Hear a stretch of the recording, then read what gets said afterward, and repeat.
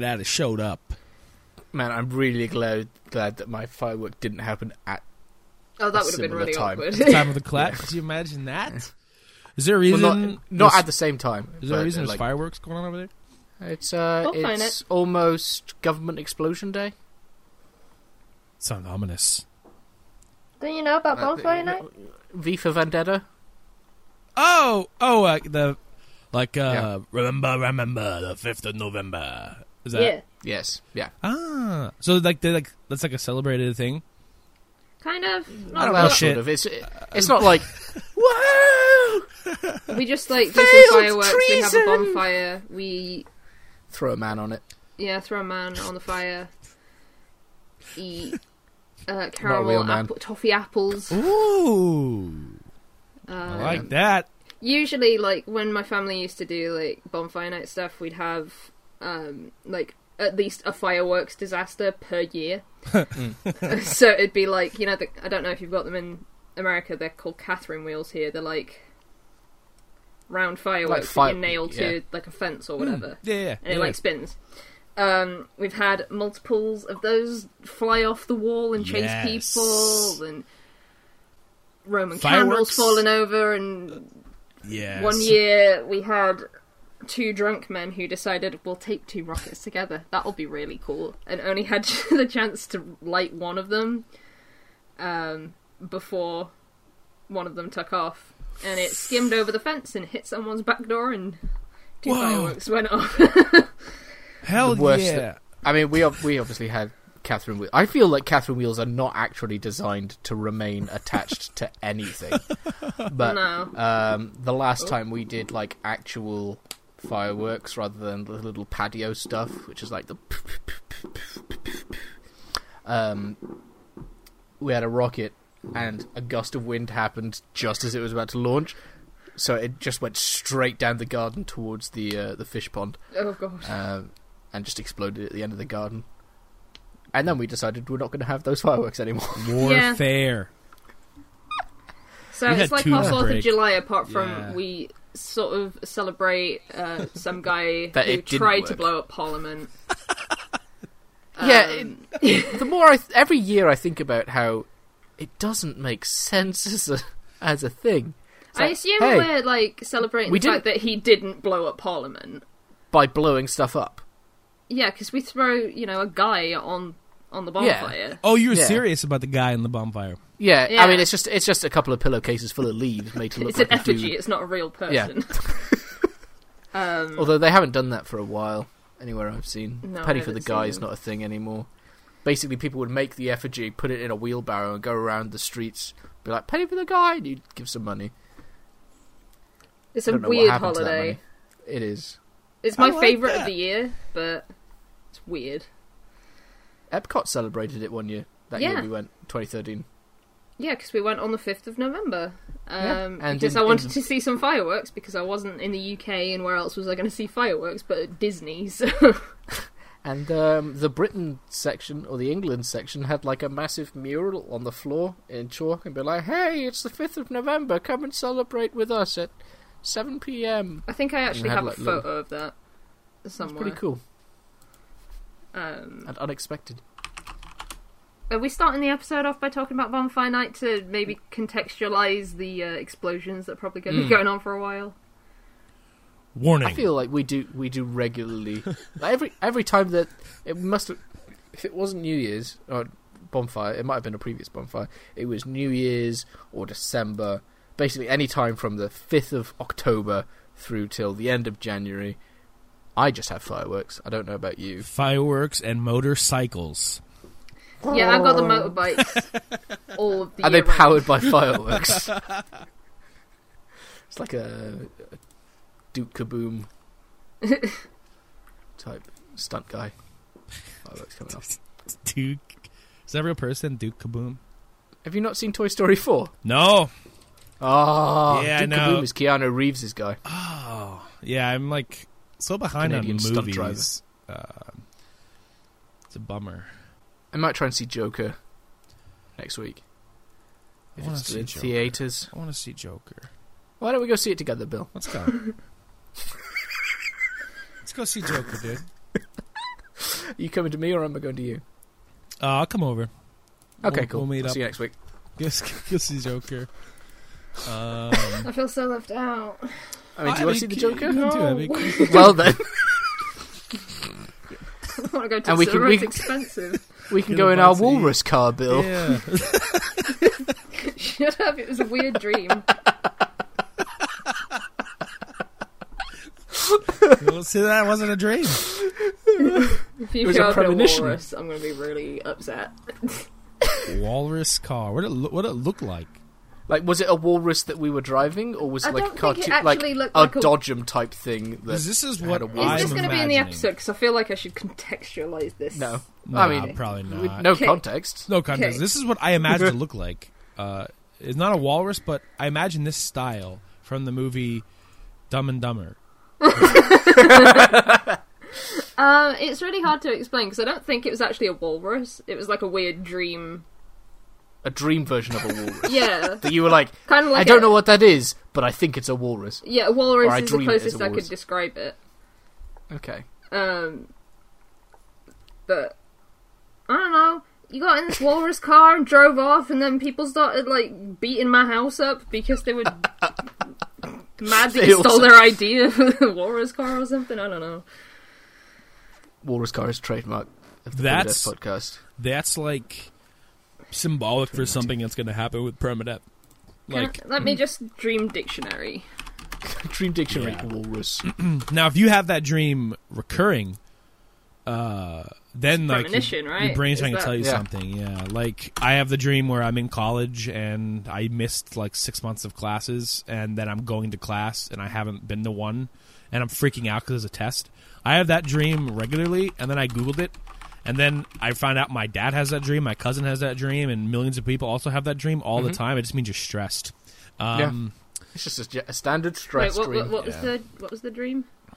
That you haven't been to a college course in like 6 months, and you realize that you have a test for it, and you're in class for the first time in months, and you're freaking out. That just sounds like my university experience to me. The walrus is associated with wisdom, belligerence, humour, and awkward feelings or self-awareness. If you dream of a walrus, it indicates that you are protecting something or someone, and that you are the dominant member of a partnership or leader in a situation. So I'm the leader of Permadeath, according to my dream. Yeah. And I'm stressed. And we're living in the walrus, so Bill and I are like the belligerent, humorous people. You're the one reining us in. That makes sense. I mean, that does make sense, yeah. It's amazing. It's amazing how accurate it is. It's incredible. Sometimes I forget that dream dictionaries are bollocks. They're legit. Well, I think that sounded quite good. I exude they're like qualities. Yeah, that's true. I mean, they're like horoscopes. They're typically like vague enough that you're like, oh yeah, I can see that. Yeah, some of them I feel like are obvious, like the college thing, or when all your teeth are falling out in your dream, or the college thing. As far as I know, that means you need to drink more milk. Your brain just kind of creates that scenario if your brain is stressed, because that's the easiest thing for it to latch onto as like, this guy's been to college and he's stressed as fuck, and like this will stress him out. Like, throw it in there. Yeah. Get him. Do you ever have dreams about video games? I know this sounds like I'm trying to segue us back onto things, but for real. I always do. I've never had a video game dream. I constantly have dreams where they announce new characters that are coming into Fire Emblem Heroes. Oh, that's unfortunate. They got your wallet even in your dreams. Yeah, they really do. Because I wake up like, oh my god, that's so cool! I can't wait for that, and then I'll like check my phone, and it never happened. I dreamt about Animal Crossing a few weeks ago. Some element of game dreams because, well, maybe not game dreams, but just general misinformation dreams. Because I had that moment when we were talking about Sword and Shield, where I'm like, maybe I did make up the Manchester thing. But it'd be a weird thing for me to have made up, so I must have dreamt it. Yeah. But I don't have game dreams that I remember. Yeah. I can't quite. The next morning of being like, oh, that was an interesting dream. Yeah, I can't quite remember information that sticks. Like exactly what was going on in the Animal Crossing dream. Just that I had it, and And that was it. Well, the thing is, come March, you'll have an Animal Crossing dream because you'll be playing it non-stop all the time. So you'll just be dreaming what you were doing in the day.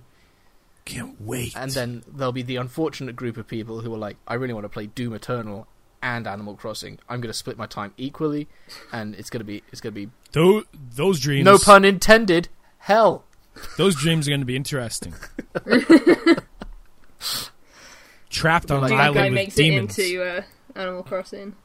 Well, there's a fair few, because the date got changed. There's a fair few pictures of some Doom good guy teaching Isabel to use a gun. Yeah, some good memes out there. Welcome everyone to Permadeath Podcast. Woo! It's been a while. What episode number? I'm looking it up. Fuck. Oh. 46 is my guess. 46 is Ken Ross's guess. Ebby's guess. 49. 49. It is episode. Well, you're both wrong. 52. Wait, what? When did we hit 50? It's for episode 46. Ken Ross is correct. Oh, it is actually 46. Because I was about to say, yeah, now that you mention it, I think we did mention that we were episode 50. See what you can do, people's brains, man. We should have hit episode 50 this year, but we didn't. we would have. We would have. Yeah, we would have. We would have. This would have been. This would have been episode 50 because episode 45 was 5 months ago. Yeah, we would have done it. We messed up. Oh well.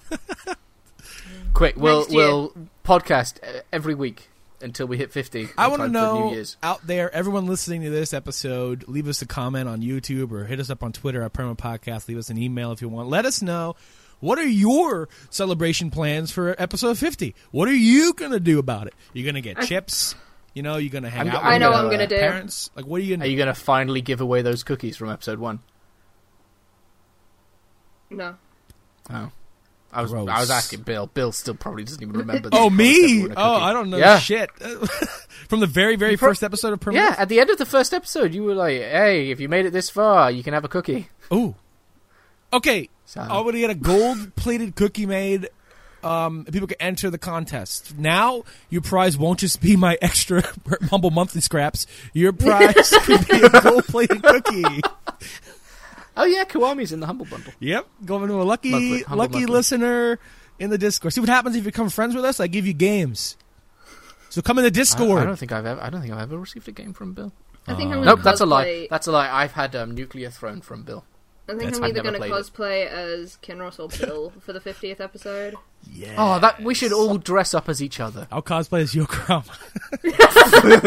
Where you're just like invisible.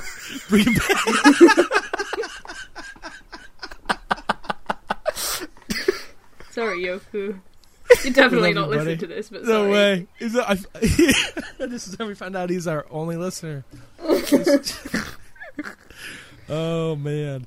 Yeah. It's funny to think about, let's see, podcast came out 5 years ago that we're about to hit 50. It's an average of 10 a year. That's not bad. Hey, it's like a season of a show. You know what I mean? You get what you get. We're just not as consistent as, like, anything else on YouTube. Yeah. I mean, we had a good run. It's just that life happened to all of us. I tried with weekly. Domino effect. I'm very not proud of the weekly absence, but I'll get back on that horse. Before we go too far, yeah. I do actually have a sponsor. Housekeeping. For this episode. No, I've got a sponsor, not housekeeping. Wait, when am I getting paid? Yeah, I didn't hear about this.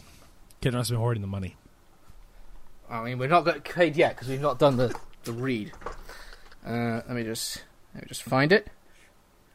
Sorry, you can talk amongst yourselves for a bit. But what are you going to do with your sponsorship money? Abby, what are you going to do with your sponsorship money? This is the first time we've ever gotten paid for doing this show. How much money do you think it is? Because I don't know. I can confirm it has at least a 0. Okay. I still haven't seen the money. I think I might go to McDonald's and get a veggie deluxe. Alright, you're expecting too many zeros. Okay. I still haven't gotten paid from Volantis yet. I don't know. Have you been paid by Epic Guy yet? Todd Sweeney? Paul Sweeney? I mean, Jake Sweeney? I was trying to deal down, but he's been ringing my line like nonstop. He even got my Google Voice number. That guy's relentless. He's a businessman already. Okay, so Permadeath Podcast.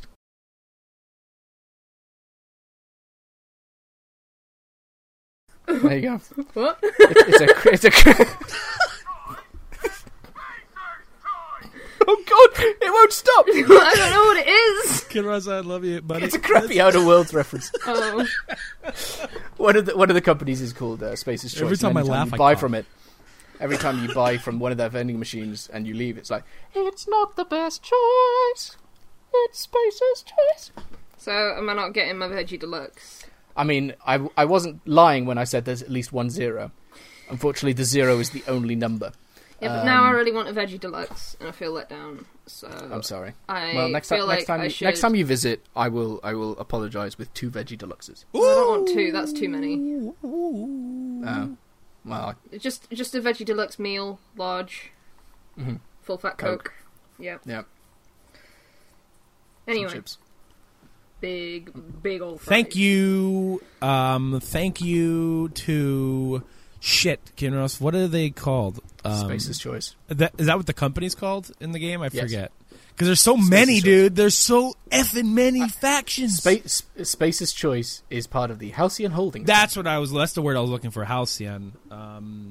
Because then there's them. There's Sublight. There's fucking Anti-Cleos, Iconoclast. Rizzos. Whoa! It's Rizzo's. I don't like that one because it doesn't fit any sort of rhythm. There's so many, which I like, but the names escape me unless I have the game in front of me.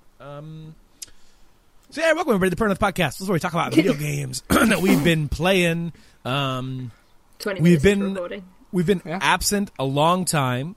We can't possibly talk about every single game we've played in the last 5 months, but we can hammer the nail on all. Nail on the most hammer. of them. Exactly. Fuck yeah, baby.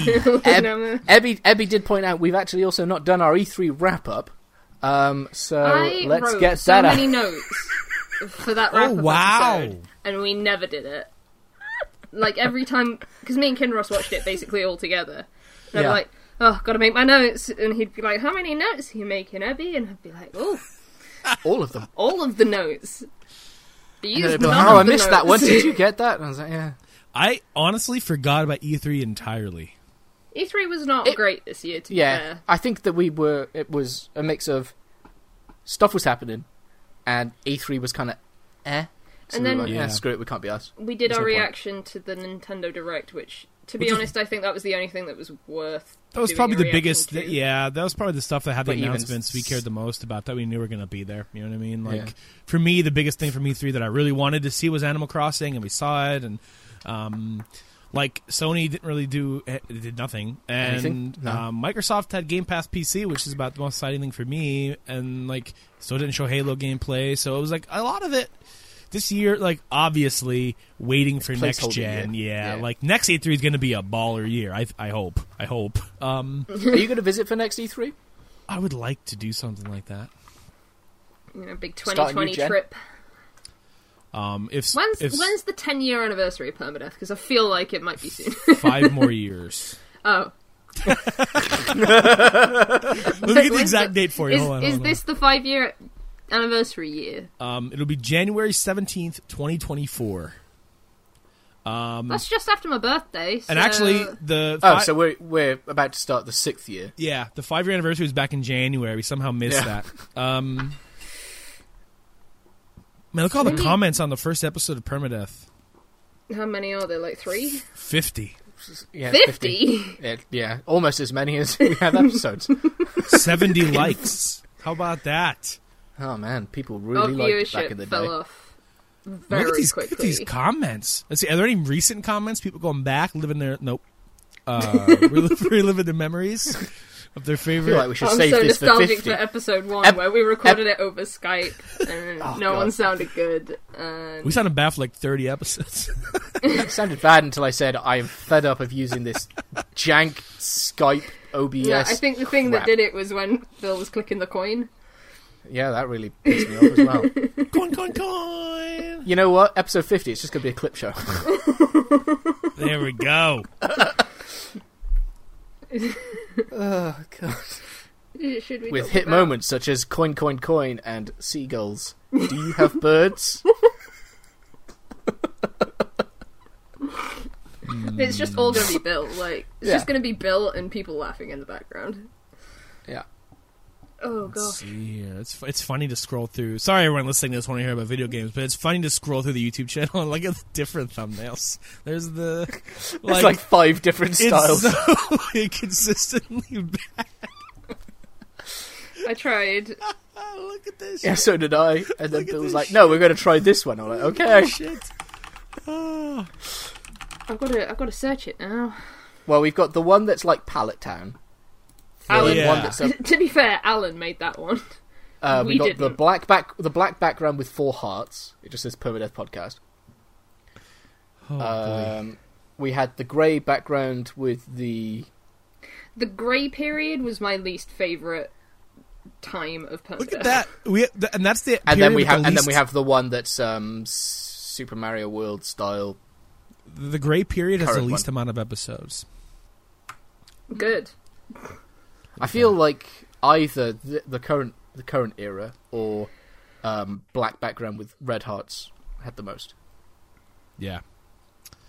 I don't think that the Alan one lasted particularly long. I like the Probably current idea of putting a picture of whatever the biggest game we've talked about in the episode is. I thought that was a weekly thing. Oh no, we did it for episode Red Dead 45. Redemption.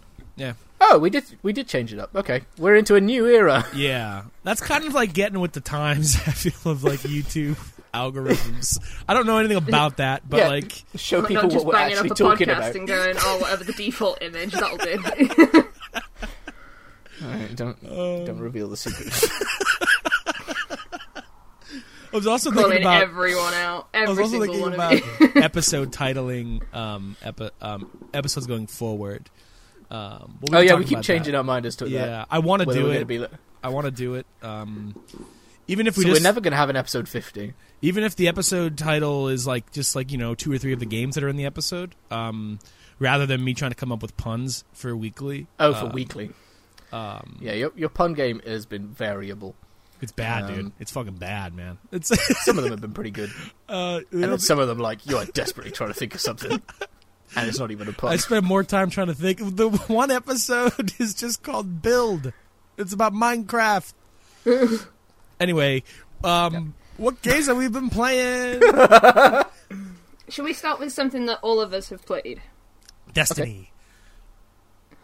Okay. That was a joke. Heavy. It's too early for Heavy to have a break. I'm going. Bye. I think the only thing that we've all played is Judgment. Yes.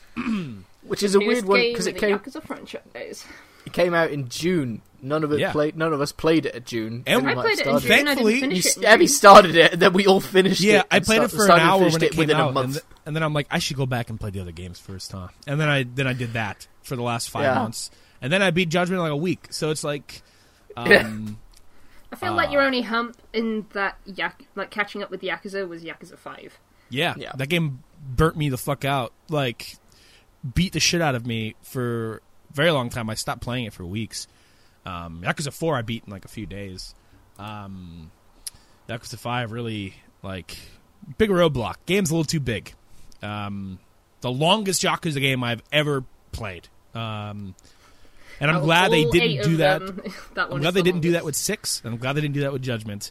I feel like they learn lessons, I feel, from Yakuza 5, where it's like, we that was our most ambitious game. It probably still is their most ambitious game from a content standpoint. Lots of stuff in there. Realized don't need to do that ever But it's like, that's just too much work. Like 5 characters, each with their own subplot, not just like sub stories, but each with their own unique subplot with a different mechanic tied to it. Hunting, music, taxi driving. It's like, this is too much stuff. It's cool, it's funny, but like, as somebody who wants to just play Yakuza 6 is a lot of shit.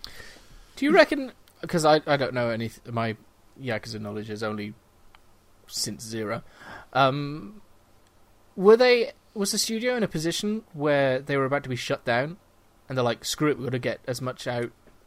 Like, having played 5, does 5 end in a way that you're like, okay, that could be the last game that they ever make? No, the end of 5 is no. It's funny. It's funny because I want to try not to spoil as much as I can. But to answer your question, like, the beginning of 6 is the end of 5. So like it's okay. It's very clearly that they planned a sequel. And if they hadn't planned a sequel, it'd be the worst ending of all time. Because it really doesn't really end. In a way that it's like, wow, what a great game. It almost has like a Shenmue ending where it's like, wow, imagine if this didn't get picked up again. They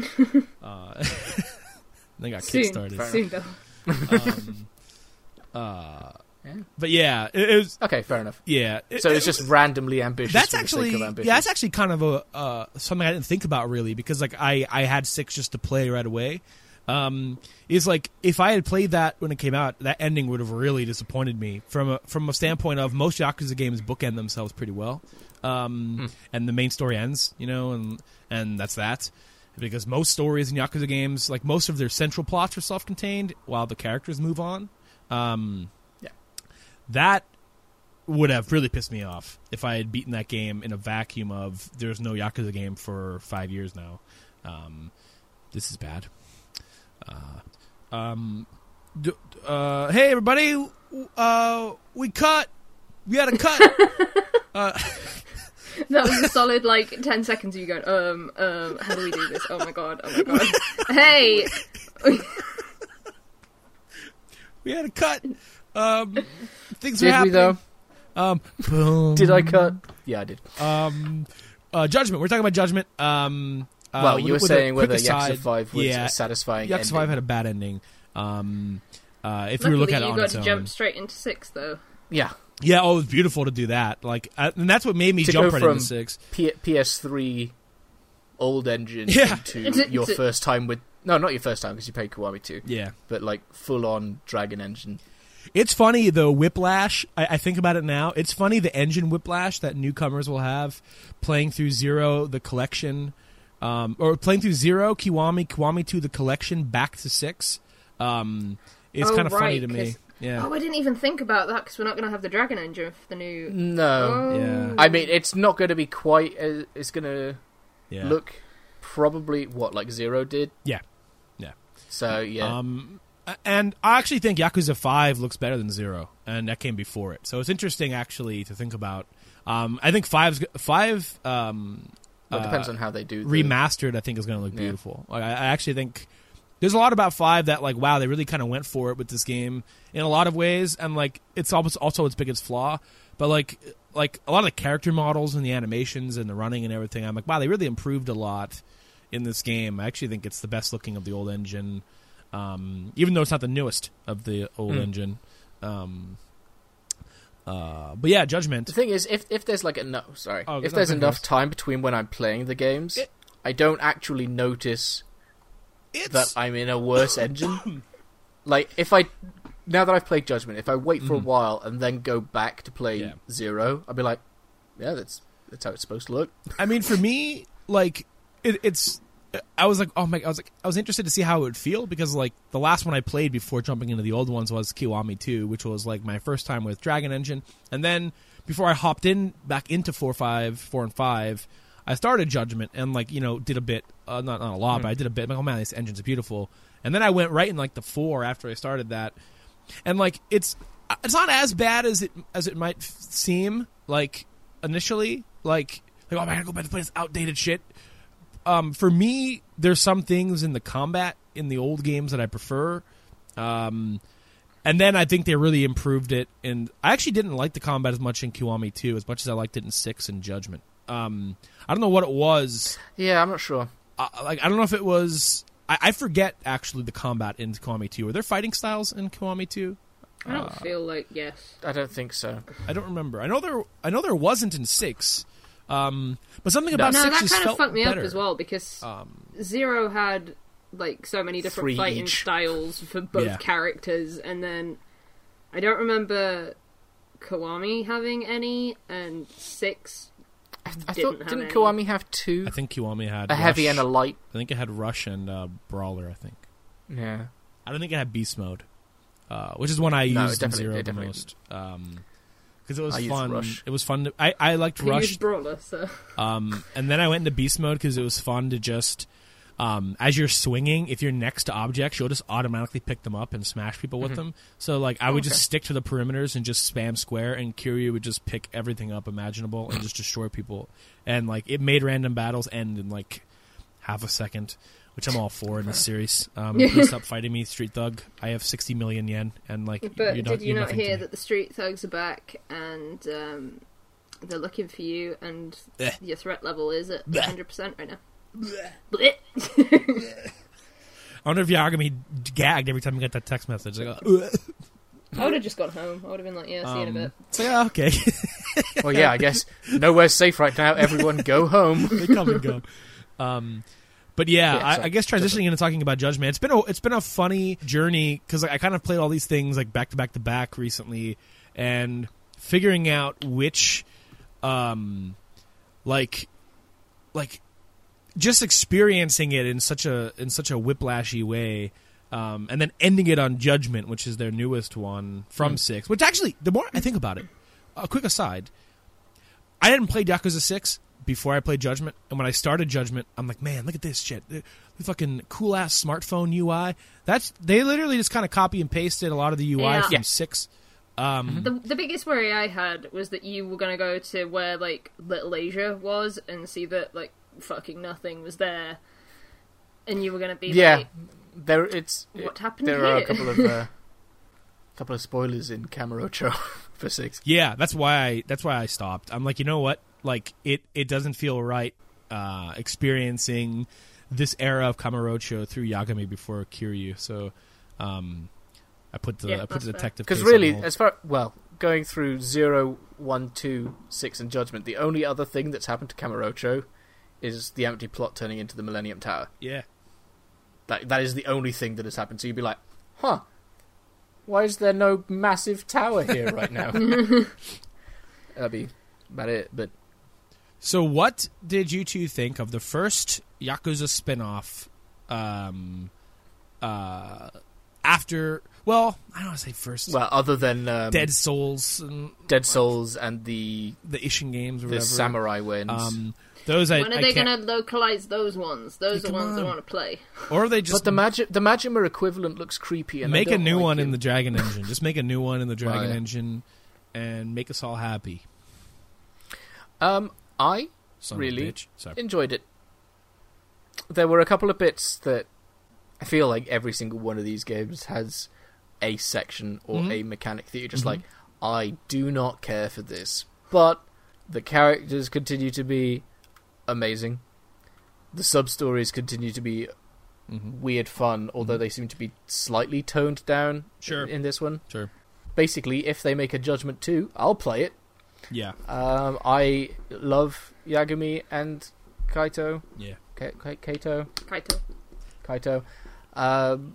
And I love... I can never remember his name. I keep calling him Homura. The lawyer who travels with a backpack all the time. How did I forget him? Hoshino? No. Hoshino, yeah. Hoshino. I just played the damn thing. So do all of us. So, like, he's just this little... He just seems so nerdy, because every time he goes out, he's like, I've got the backpack. I actually think they did a really good job with the Genda Law Office people in general. And, like, grounding the relationship still with Yagami after everything that happens. And how he's still just in there. Like, he goes there and gets work from them for his detective agency. Like, he's still, like, in a way... I mean, it goes back to his relationship with Genda, but, like, yeah...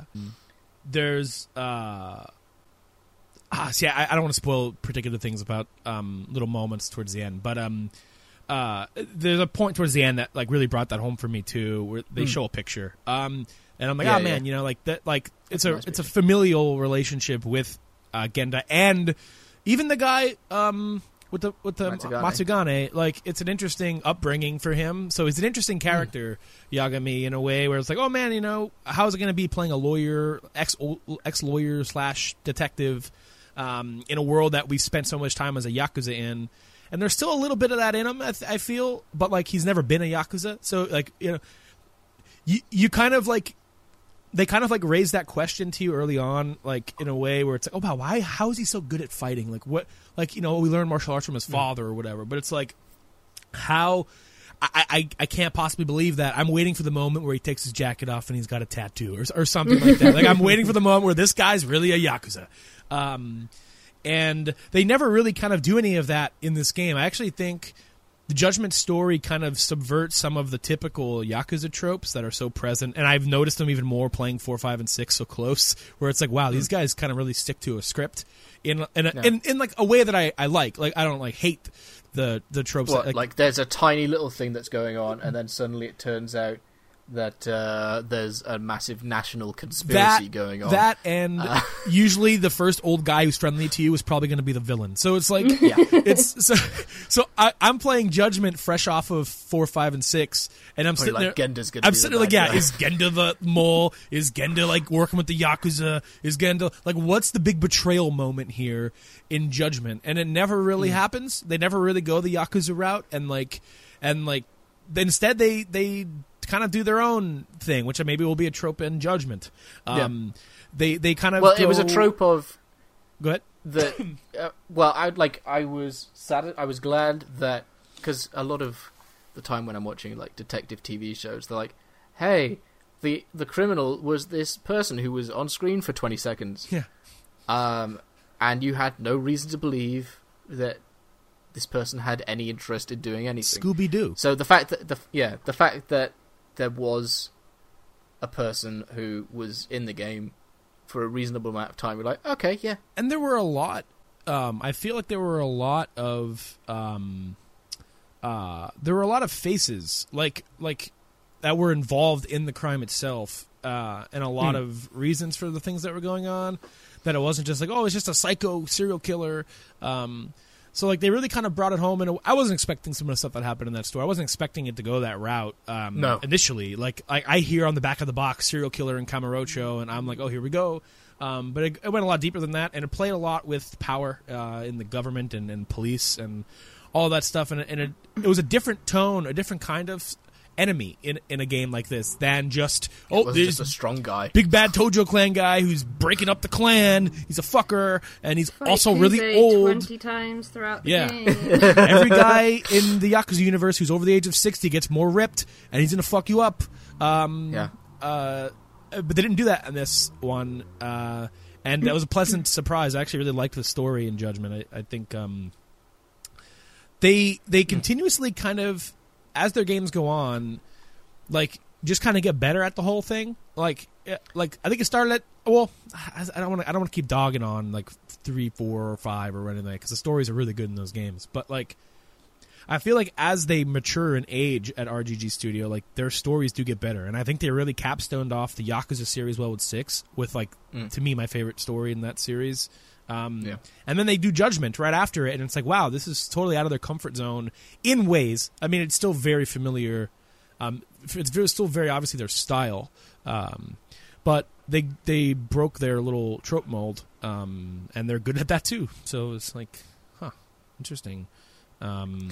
It was weird because it definitely, as I was going through, and there's some evidence of that in the chat, that it's like, that doesn't feel like there's much game left, and they still need to wrap up a lot of stuff / jump the shark or something, and then suddenly it does all make sense, and it's all fine. It doesn't do anything completely ridiculous, quite like 6 did. The end of 6 is ridiculous, and you had no reason to think that any of that stuff was going to happen. The twist in 6... It's literally impossible to see coming. Like, there's literally no way to predict that at all. Like, no. Like, not even in the fucking, not even like the most like proud, like, oh, I called that, like, kind of person. Like, there's just no way. Like it quite literally comes out of nowhere. It's unbelievable. Yeah. So I enjoyed it. Almost full named you, Abby. How about you? I liked it. I didn't love it, but I liked it, and I think that I would love future installments. There's just like a few things in this game that really bugged me and that I didn't really like that much. God, what did they call them? Drones. The drones fucking sucked. Like, I hated the drones. I did one drone race and was like, nope, that's enough for me, thanks. I didn't like the... Oh god, what are they called? Where you, like, follow people around? The tracking stuff. Tailing missions. Didn't enjoy any of those. I think I like the idea of them. I feel like there were a couple too many, and they were a little too long. I think there's more fun ways they could do those. Like, you have these disguises and you don't use them ever, besides like 2 or 3 missions, and it's like, give me like a tailing bonus if I put on one of my like 9 disguises that I can't wear unless it's a designated mission. Yeah. Like, there were so many things in the game that I feel like they underused. Like, there was lock-picking, which they used quite a lot, but then there was another one that was like... the thumb-turning. Yeah. The thumb-turning thing, I did it once. I used literally one time. Yeah. It made me use it once. So. After that mission? I think the actual game uses it twice, and then it's the most common thing in the camera VR. Like, you won't do lock-picking, you'll do thumb-turn picking. And then obviously the locksmith jobs. Yeah, it's kind of weird. Oh yeah, you know what? I didn't do any of the locksmith guy stuff because like I did a lot of the friendships in the game. Like I did like 30 of them out of the 50, but they kept giving them to me. Like, and it reminded me of Persona 5, where I'm getting new social links like towards the end of the game, and it's like, look, buddy, I no longer have time for you. I got shit to do. So I met the locksmith guy like really late in my playthrough here, and I'm like, well, buddy, I'm in the mindset now where I'm solving this case. I'm not doing any of your shit, so I didn't do any of his stuff. So I didn't actually do it. Except after that first mission where they introduced the wire thing, I'm like, well, that's a consumable. I'm going and stocking up on wires, and then I never used another one.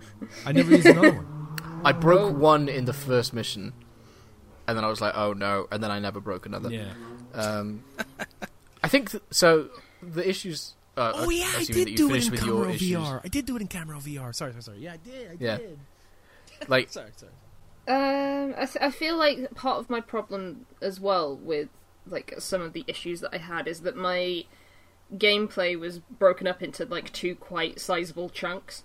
So I had like a 15-hour play session in June at some point. Yeah. And then I did the rest like last month or whatever it was. So, like, I don't really remember the old stuff. I don't remember if I enjoyed that. But I sure didn't want to go back to doing any of the, like, friendships or whatever. Yeah. Like, I didn't feel the desire to do that once I picked the game up again. So that could be, like, why I don't love this game as much as you guys do. I don't think it's a bad game. I want to put that out there. I think it's worth playing. But I don't love it. So, like your second session was less side stuff and more just, I want to beat the story. Well, yeah. Because I think I was at chapter 7 when I jumped back in. That's pretty close to the end. And I had to relearn all of the story as well, so I was trying to remember what had happened in the story. Easy. Like, just if you're going to play this game, don't take a 4-month break from it. I mean, it like at the start of each chapter, it's quite nice that it gives like a recap of the previous chapter / a little bit before. But most of the time, I've literally just played the previous chapter. I don't need to know. Yeah, I kind of wish that I had saved it at the end of a chapter, so that it would have come into them going, oh.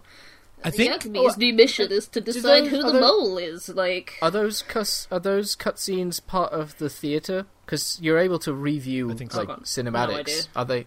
I think so. Because that would be like the easiest way to do it. I didn't know that they were there. After my long break of Yakuza 5, I had to go through the theater and just kind of refresh my memory because I was playing as another character at the time, and I'm like, "Who the fuck am I doing? What am I doing?"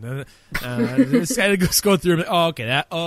Because I started playing it again, and then like Akiyama's like saying his name, and I'm like, "Bro, I have no clue who that is. I have no clue who that is." Like, you need to refresh me. I think a decent thing they can implement into this series in the future, particularly for Judgment, because I feel like Judgment has a more name drop heavy story than like any of the. Now, there's a lot of family ties in Yakuza games. Like a lot of names get dropped, but there were surprisingly few. Judgment has more than I think usually. Unless you're saying this one has few. I feel like there's 3. Because there's like the families. There's like the the Kasais, like, the Matsuganes, and the Kyoreis. While this one doesn't have like the Yakuza family stuff, it still has, I feel, a similar amount of factions. Like between the Matsugane and the Kyohei, or however the hell you say it, The health department people, the cops. Oh, yes, the people at the lab. There's like a lot of names to keep track of, so like hopping in and out. I think what they could do in a future Judgment game, because it's a detective game, and like you have your case files, whatever. Like you could detectives are refreshing their brains all the time. I found the case file stuff a waste of time. It's not good. There's really no information in there that you could really utilize. It was something that I was like, okay, I've played Phoenix, right? I know what sort of stuff's going to be in here, and it was just all guff. Pointless. Yeah, it is pointless. You get more information out of the character bios. But there was weird sections where this evidence makes complete sense to present right now, and it's not what they want at all. Yeah. And there was one you want to pursue a line of questioning, and the correct answer is the one that makes the least amount of sense. Like someone's link to something else. You're like, oh, it's clearly this guy who he spoke to before. No. Oh, it's this guy who he worked for 20 years. No. It's this guy who, as far as I know, he has never met before in his life. Yes, it is. There was one bit of evidence that he had to present at some point to Hammerer, which was him with someone who got murdered later that day. Yes. And there are two pieces of evidence that you could have chosen from that were obvious. One of them was him entering a nightclub with this person. So I was like, well, video that's the evidence. One. So I clicked on that one, and it went, I don't know what your point is. Mate, I think you got it a bit wrong. And I'm like, alright, is it you leaving the nightclub on your own instead then? Oh, yeah, that one's right. And I feel like they could have probably made an exception of being like, either one of these two will probably do the job. Yeah. It would just be like a slightly different line of dialogue. I think a feature that they could... just one second. I just want to get out the for the recap point to help Ebby out. I think they could employ what Dragon Quest does. Dragon Quest is good. When you boot Dragon Quest back up, it gives you a summary of your adventures every single time, and not just at chapter breaks. Like it gives you, hey, on your last adventures, you did this, you did that, and it's like, oh, nice, thank you. Especially when it's such a story-heavy thing, because if you I forgot entirely who.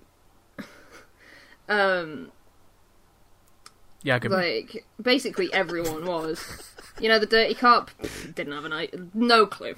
No clue. Oh, Ayabe. Yeah. Abaye. They were bringing his name up, and I'm like, I might have met him, I don't know. I don't think that I'm ever going to love a Judgment game like I love Yakuza, but I'm sort of hoping that if they make more of them, that they improve, and I just get to be like, this is as good as Yakuza, and... Yeah, most of my issues are things that are unique to Judgment for being a different style of game. But I know that you had an issue with it. Every Yakuza game has a way for you to make an absurd amount of money. Judgment's absurd way to make money is the VR thing. Yeah. But only at the high level, which you need to spend a lot of money for on the Kickstarter, which you don't really feel like you get anything out of, and also having a ton of play passes that are a random drop. Yeah. I was consistently poor in... Yeah. The SPs in the early game, the SP drop is ridiculous for unlocking skills. Like, I was a master locksmith before the end of Chapter 1, because all of those things are super cheap, and I hated it saying, hey, you can buy 20 things, because they're all 100 SP. Oh god, what was I going to say? There was something that I hated. Oh, mortal wounds. That's what I was going to talk about, the mortal damage thing. Me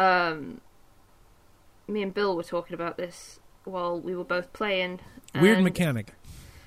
I don't know why they put it in there, because it just meant that I just had to keep running to get myself fixed up and spend all of my money on that. Yeah, 20 grand on being healed. Yeah. 40 grand if you want a portable heal.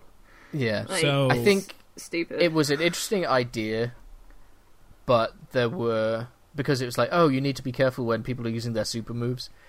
It really took the piss when people with guns automatically inflicted mortal wounds. Because you get a mortal wound from any gunshot. Yeah. It's like, then they also have super moves where they use many, many bullets. Dodging, basically dodging gunfire in this series sucks. Has always sucked. It sucks in every Yakuza game. I don't know why they consistently go, yeah, right, at this stage we'll introduce guns, because it's just that point in a Yakuza game where every player sort of just goes, oh... I don't... But normal, like, at the very least in Zero and maybe Kiwami 1, you were able to use guns. So it was not like, okay, they can the use gun guns. mechanics sucked if you were using them. They were awful, but at least you could use them as well. I think more times than ever, though, I would pick up a gun, aim it at someone, and then throw the gun at them instead of shooting it. Hit the wrong button. I was able to shoot someone with a shotgun in 6. So that was fun. And there's a heat action in 6 where Kiryu takes the pistol and shoots someone in the stomach with it. So, I like how Kiryu never kills people. Well, Yagami has like actual logic for never killing people because he's only ever using his fists. But I liked the it's not the heat this time. It's EX actions they're called. Yeah, the EX actions. I like that a lot more. As for fighting styles, I only ever used the Tiger because Crane is far too slow, and they're like, oh, use it on large groups of enemies, but everyone's able to get so far away that it doesn't really work. So I was just always in the red mode. I think this game is the first time that I actively switched between fighting styles, because usually I just stick with one. I'm really boring in that aspect, but... Well, yeah, in 0, 1, 2, and 6, I only used... Well, 6 only had one style, but I primarily used one style, and I tried to switch it up and be like, okay, I'm surrounded by a group of dudes, let's go Crane and do some sweeping stuff. But I ended up getting hit so much that it was just faster to be pummeling individually. I feel kind of like I ragdolled a lot more in this game as well. I don't know why that is. Oh, you got knocked down a lot? Yeah. Yeah, I can see that. And I'd always accidentally press triangle because it was like an instinct thing, and then I'd immediately burn a bar of my EX action for like one of the worst heat moves in the game. I probably had... And the more that you use it, I noticed, the like, less if you keep doing it, it does less. I'm like, well, great. But the reason that I got screwed over was if you press triangle when someone's not close enough for it to count as an EX action, it instantly gets you back up. Rather than mashing X, you do like a little leg spin and you're instantly back up. Right. So rather than mashing X, you can hit triangle and you'll just be up. But if they're too close, you waste an EX bar for nothing. It's like, oh, for God's sake. You have multiple buttons you could be using. Why triangle for everything? I probably had the most fun in the combat in this that I've had in the Dragon Engine, probably. Because it felt diverse to do certain things, whereas like in 6, Kiryu he's Kiryu, and like I like the way it felt in 6. But my favorite combat in the series prior to this was 0, because there were so many ways to be like, okay, I want to be fast, I want to be slow, I want to use this, I want to move like this. And I want to be a breakdancer. Like, I really loved the wall vaulting and the frog hopping and being able to swap between, oh man, there's like 19 guys around me. Being able to execute a frog leap into a sweep kick was really fun. And like going into the red one, I forget the names of those, Tiger and Crane. I forget which one was which. Yeah. And just like, I just really liked the way Yagami moved around the battles in this one. I really liked his style. I like being him in general. But like the fighting in this one, I felt like they're like nailed the speed of the old engine with the weight of the new engine. Because the one thing when I played Kiwami 2, I'm like, man, going from 0 and like Kiwami to this, like I love it. I love the physics of it. I love kicking somebody and having them fly down the street, like ragdoll down into a window. It feels really great and weighty, and it has impact. But I'm missing some of the speed of 0 and like just the ability to chain a combo that wasn't tied to the fact that I'm a big man. Like they added to the physics. But in this one, I guess it's also because Yagami's smaller than Kiryu, and it makes sense.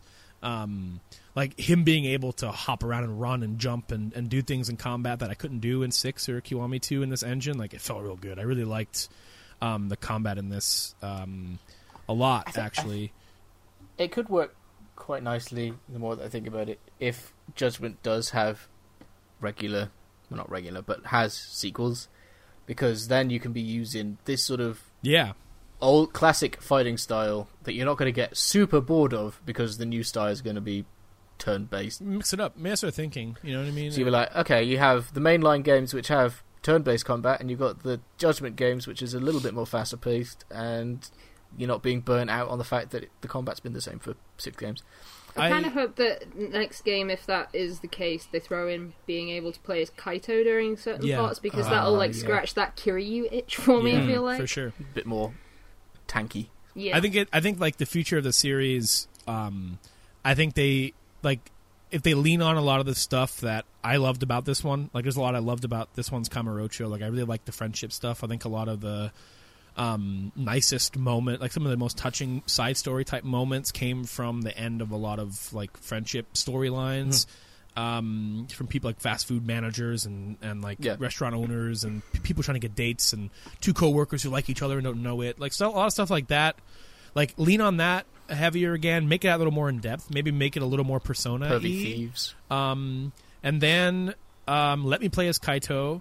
I think that's almost a no-brainer. Like, adding in the playable Kaito, like, or a Sugiura. Like, yeah, I you know what, dude? I honestly wouldn't be surprised if they go the 3 playable character route, because they're all very distinct in their abilities. Yeah. And then the information access that they have, Kaito with his Yakuza ties, Yagami with his law ties, and then Sugiura with his like this thief ties, like in the underworld, like the underbelly kind of thing of not related to any crime families, but he's criminal, like a Robin Hood-esque figure. You know what? Interesting. Like, there were a couple of moments that happened in it. Judgment felt weird because I'm used to Kamurocho, but it felt completely separate. Like, the only thing that felt like it linked it to anything Yakuza, aside from Kamurocho, was the Ono Michio suddenly showed up. I was like, it'd be really nice if they do more stuff in the future, and you're like, hey, you hear stuff about what new Yakuza guy's doing, or you run into Majima beating up dudes. Yeah, just to like slightly ground it a bit more in this universe. It's unclear like what their intentions are with this. Like, I mean, I say that after they've said, and we want this to be separate from Yakuza, but at the same time, does that mean it's separate from the Kamurocho that is in Yakuza? I feel like if they wanted it to be properly separate from Yakuza, they probably shouldn't have put it in Kamurocho, which is I wonder if that's the things most synonymous with Yakuza. Yeah, I wonder if that's just a resource thing too. Like, they could pump out so many games because they just reuse assets like nobody's business. Even down the user interface, like the cell phone is literally the cell phone from Yakuza 6. But it's impressive, though, is like, to me, why I love these games and why I love Judgment, and like, especially coming after. Like, I played it right after 6. Like, I thought I'd be burnt out, but I wanted more. I wanted to play it. I was just craving more. I was loving modern Kamurocho, and I wanted to experience it again. It's like, I know what I'm getting, and I love it, and like, I'll take it. I'll keep buying your games. I'll just keep doing it. Are you going to buy the remastered collection when it's all out again? Yeah. Going to replay Yakuza 5? I'll probably replay 3. Probably won't replay 5 ever again, as long as I live. The more I think about it, Abby and I have had the weirdest like direction, which I guess 0, a lot of people would have. A lot of people have your direction, yeah. Because if they've come to it since 0, they would have gone, I think the timing of these releases was very weird, and there's nothing really they could have done about 6 because 6 came out. I mean, they couldn't hold on to it, a brand new release for that long while they waited for the remasters. But I think they maybe could have timed those remasters a little better. I'm wondering if it is. I mean, again, I don't know how this studio works. That obviously Yakuza has been localized the entire time, but then suddenly it caught on. And they're like, oh crap! A lot more people are actually going to want to play. Yeah, 6 it's funny than we had originally planned. It's funny, and now we have 5 games to put out. The trajectory of it is funny. Like 3 getting localized was like a miracle for a lot of people. Like, that was a new Yakuza game, and like Sega said, no, it's not coming to the West. Sorry. And then they finally announced it, and then they cut a bunch of content that they thought might be unsuitable for the American audiences, and people were pissed, but we still got it. Getting 4 with no cut content was like a miracle, but then it sold like shit, so 5 only came out digitally in the United States. And then with Yakuza 0, it didn't get localized on the PS3 for us. but the PS4 port did, and then that was kind of like this perfect storm of, hey, this is the perfect entry point for this 5-game series. Play it. And it was the word of mouth for Zero, just electric, caught it on fire. Now there's more Yakuza fans than ever before. And it's nice. I mean, it still continues to amaze me that the only reason that I'm into this franchise is because of your one little bit in an episode. Be like, hey, I was trying to find a game for a kid, and it turned out that his dad had sent thugs after to get it. I'm like, that sounds like a really cool game. Yeah, like that trademark side story stuff. They nail it like every time, and like there's some side cases. Except for the first game, Kiwami 1. No. Well, yeah, they could have revamped some of those for the Kiwami 1. They clearly didn't. Those are clearly side stories from the first game on the PS2 that are just, wow, these are bad. These are, oh no, I'm getting mugged. It's like, oh, I'm beat your ass. Like that's every sub story in Yakuza 1, which is unfortunate. Yeah, Yakuza 1 was not my favorite. No.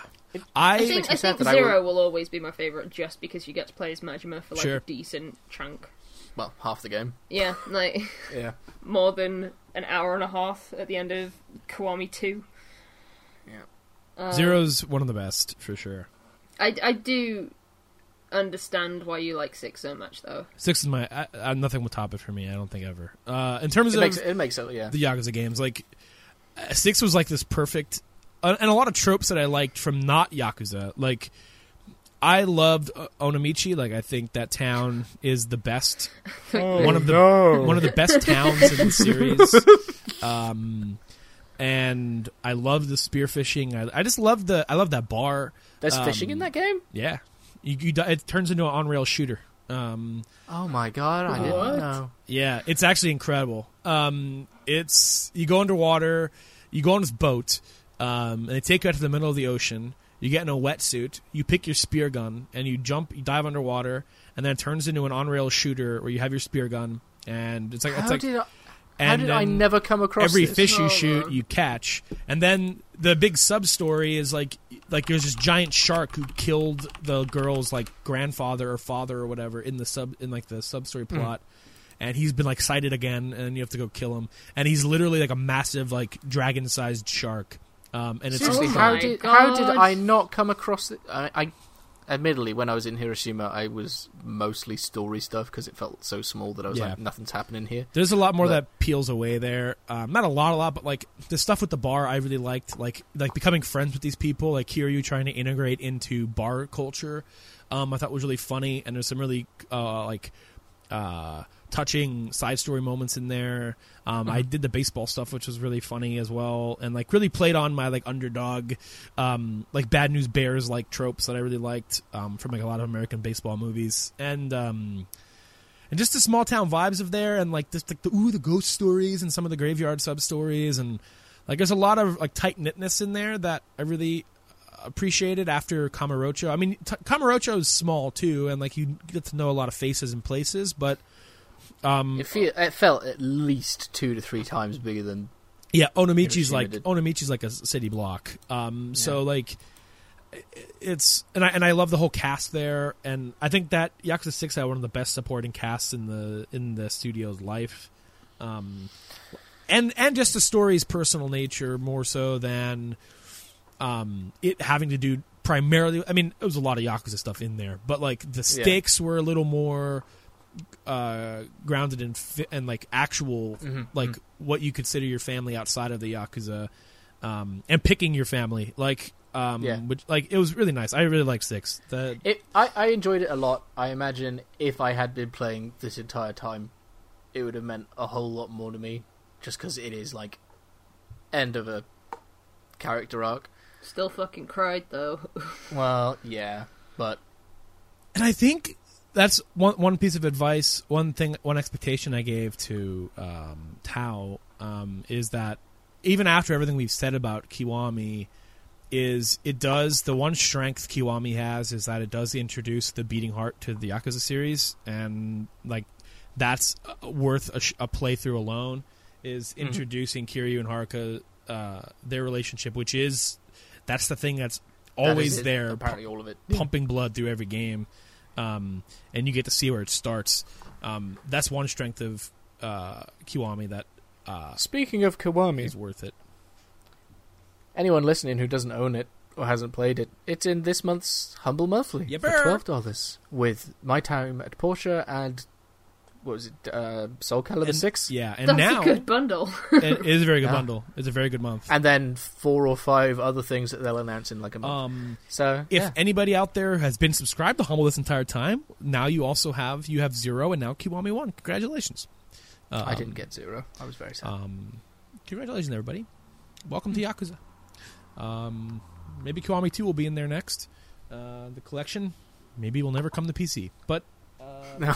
It's a miracle that we got it on PS4 by the sounds of things. Yeah. So. Yeah.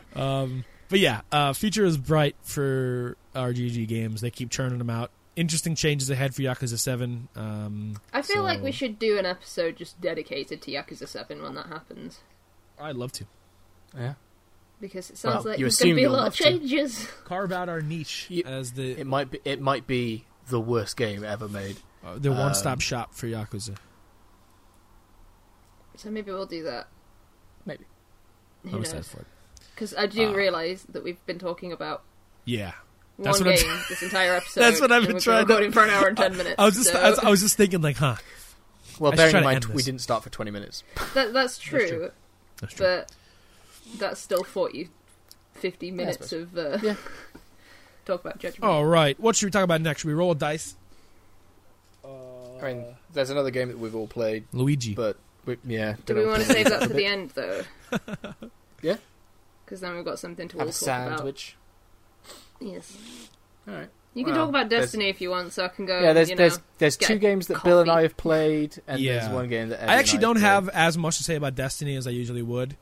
Sick. I'll be right back. Yeah, I can probably say it pretty quick. I really enjoyed Shadowkeep. Yeah, and I like where it's likely to go with the battle pass and the seasons. I was honestly playing it for a lot longer than I ever have at a expansion.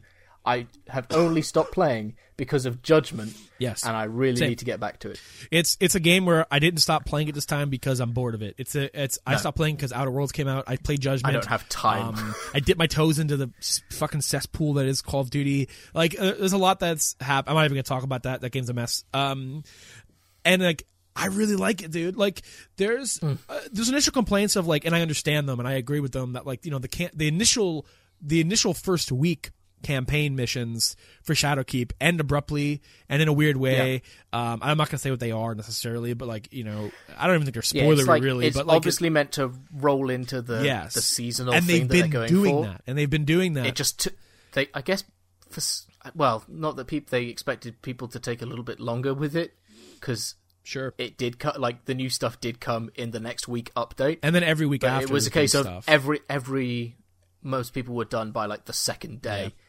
And so, did you log on since the holiday update or the Halloween update? I have not yet. There's a new cutscene that plays when you open it up, and this is what I think is one of the coolest things that they're doing is like they're one of their goals with Shadowkeep and going forward with Destiny was to make it like more of an MMO and more of like a this thing unfolds. Yeah, this thing unfolds over weeks rather than you play the campaign like a Halo game and you're done.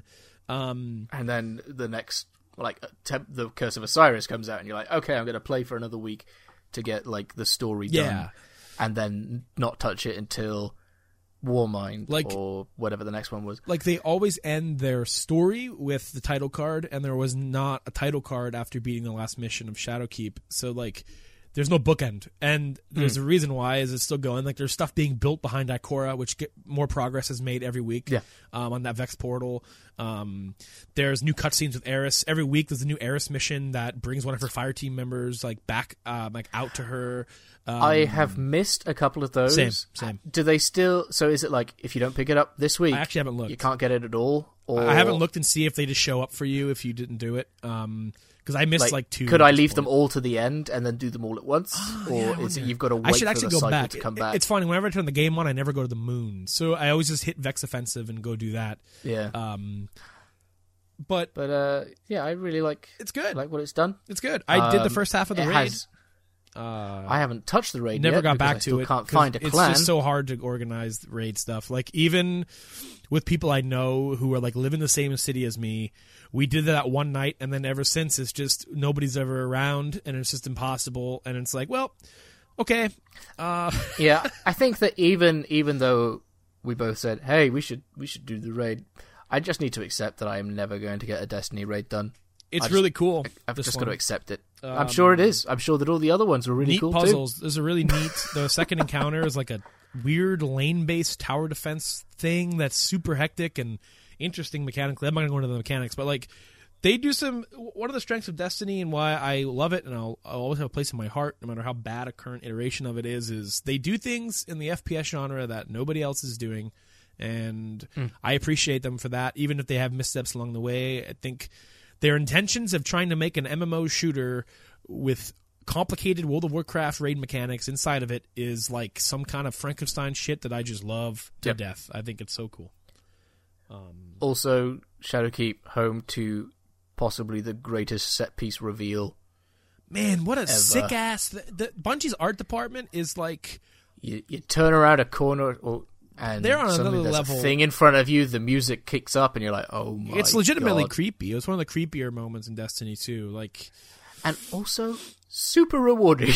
Yeah. Despite the fact that literally nothing was happening with it, it was just like, "Hey, here's this thing that we've been having in concept art for since the first years." game. Like, people have been looking at that ship since the first game's concept art and like wondering where the fuck is it, Bungie? Like, where is this? And like, and then the odd cutscene here and boom. there. It's like, wow, oh, here it is. Here it is. Yeah. And then it's there. It's really great. I think the game's in a pretty good spot right now. And for people listening who have been out of the loop with news, it's free to play everywhere. Mm-hmm. You of course have to buy Shadowkeep and Forsaken still, but you can jump right into Shadowkeep. You don't have to buy Forsaken if you don't want to do like the Black Forge stuff or any of that shit. You don't need to do it. I think the Forsaken campaign is very good and worth playing for the missions, but there's no rush on that stuff. You don't need to do it to play with your friends. So. It was actually, I got to experience the free-to-play stuff through a proxy, through my cousin getting into the game, so I could speak to, like, what you can and can't do and, like, what your experience is like jumping in free-to-play while your friends all own Shadowkeep. My cousin jumped in, and you're able to do all the strikes, all the Crucible stuff, all the Nightfalls. You can go to the moon and do patrols. The only things you can't really do are the story stuff from Shadowkeep. But like my cousin jumped on, and he hasn't played Destiny. So can he still do Vex Offensive or no? Vex Offensive is part of the season pass that comes with Shadowkeep. Okay. So like that activity, like the new activities, like the actual like Vex Offensive and what are some other new shits? Content. But like he could jump into the strike playlist and get into one of the new strikes. So like, okay. Like, and what's nice is a lot of people were like, I was really confused by the reactions people had.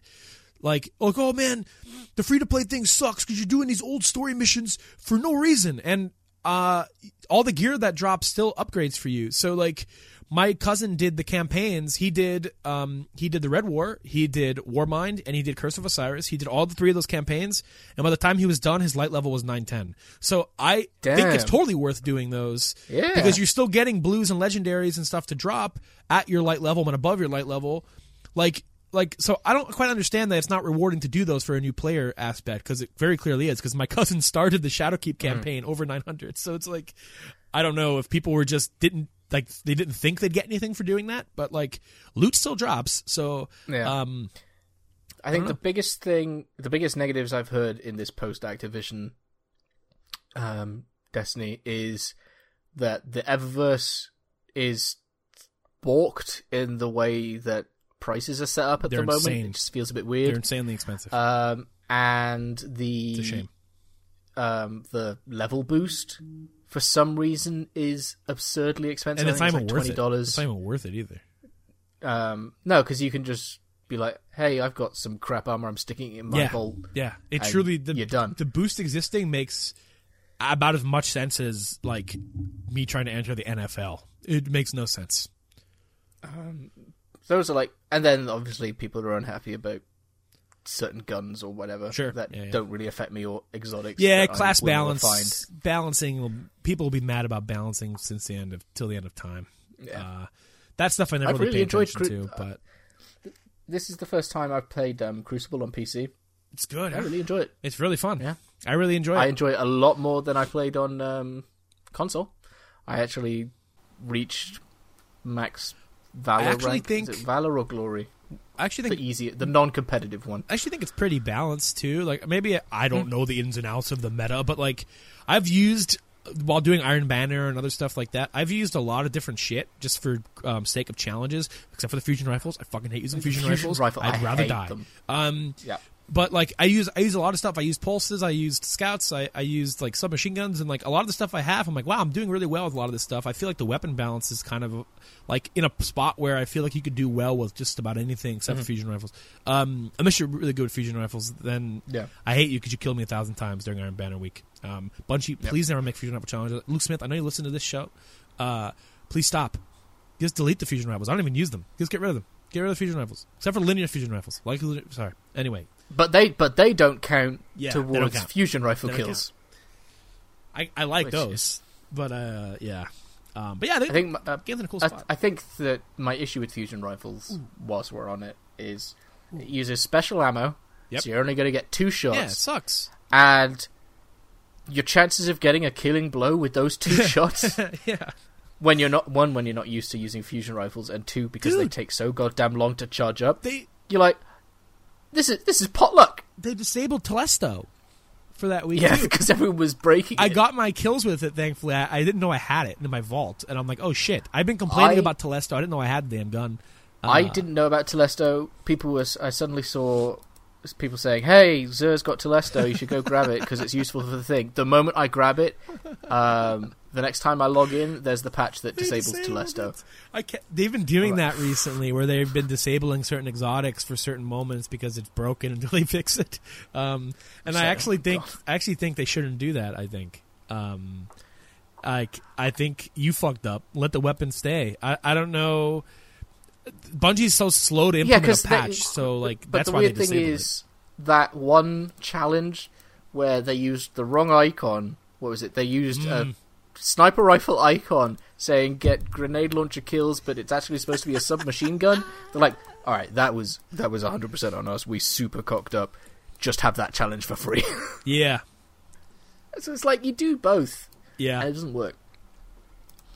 But I think overall, game's in a good spot. Ebby, you should play. I look forward to seeing what happens for the next year. Ebby, it's free now, Ebby. It's free, Ebby.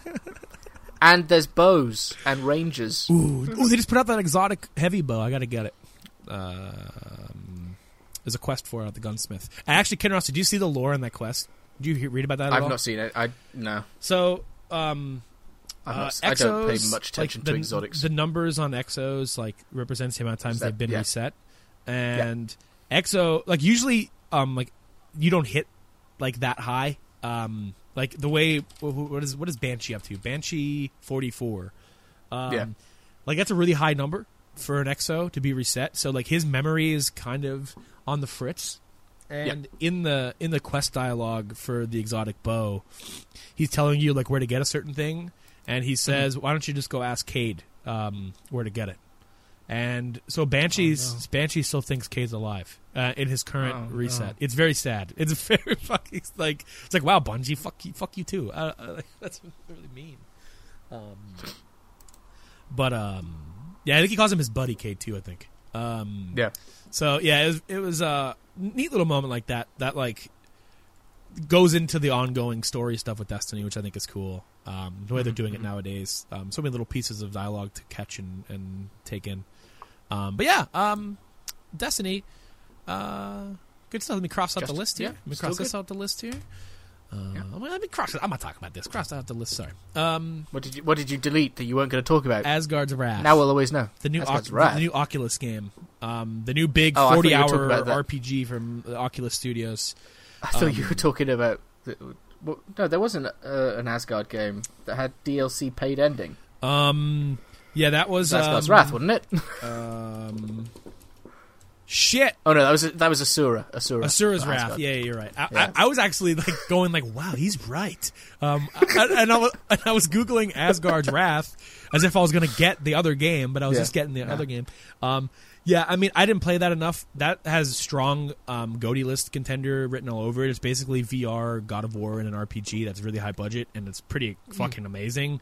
But I have a lot of conflicting thoughts nowadays as my knees like somehow get worse of playing a VR game that's over 40 hours long in a game that doesn't feel right to sit in. And I love standing and playing VR. I love it. I love playing Beat Saber. I love playing Skyrim. I played Skyrim for many hours in VR on between PSVR and PC. That I'm playing Asgard's Wrath, and I'm like, man, I love this game, but this game's like 40 hours long. I'm never going to beat this because the chunks that I'm playing it in are so short because I can't stand in VR like longer than an hour and a half before like my back and knees to start like giving out on me. Sounds like you need to get knee bracers. It sounds like I need to get Ring Fit and get fit.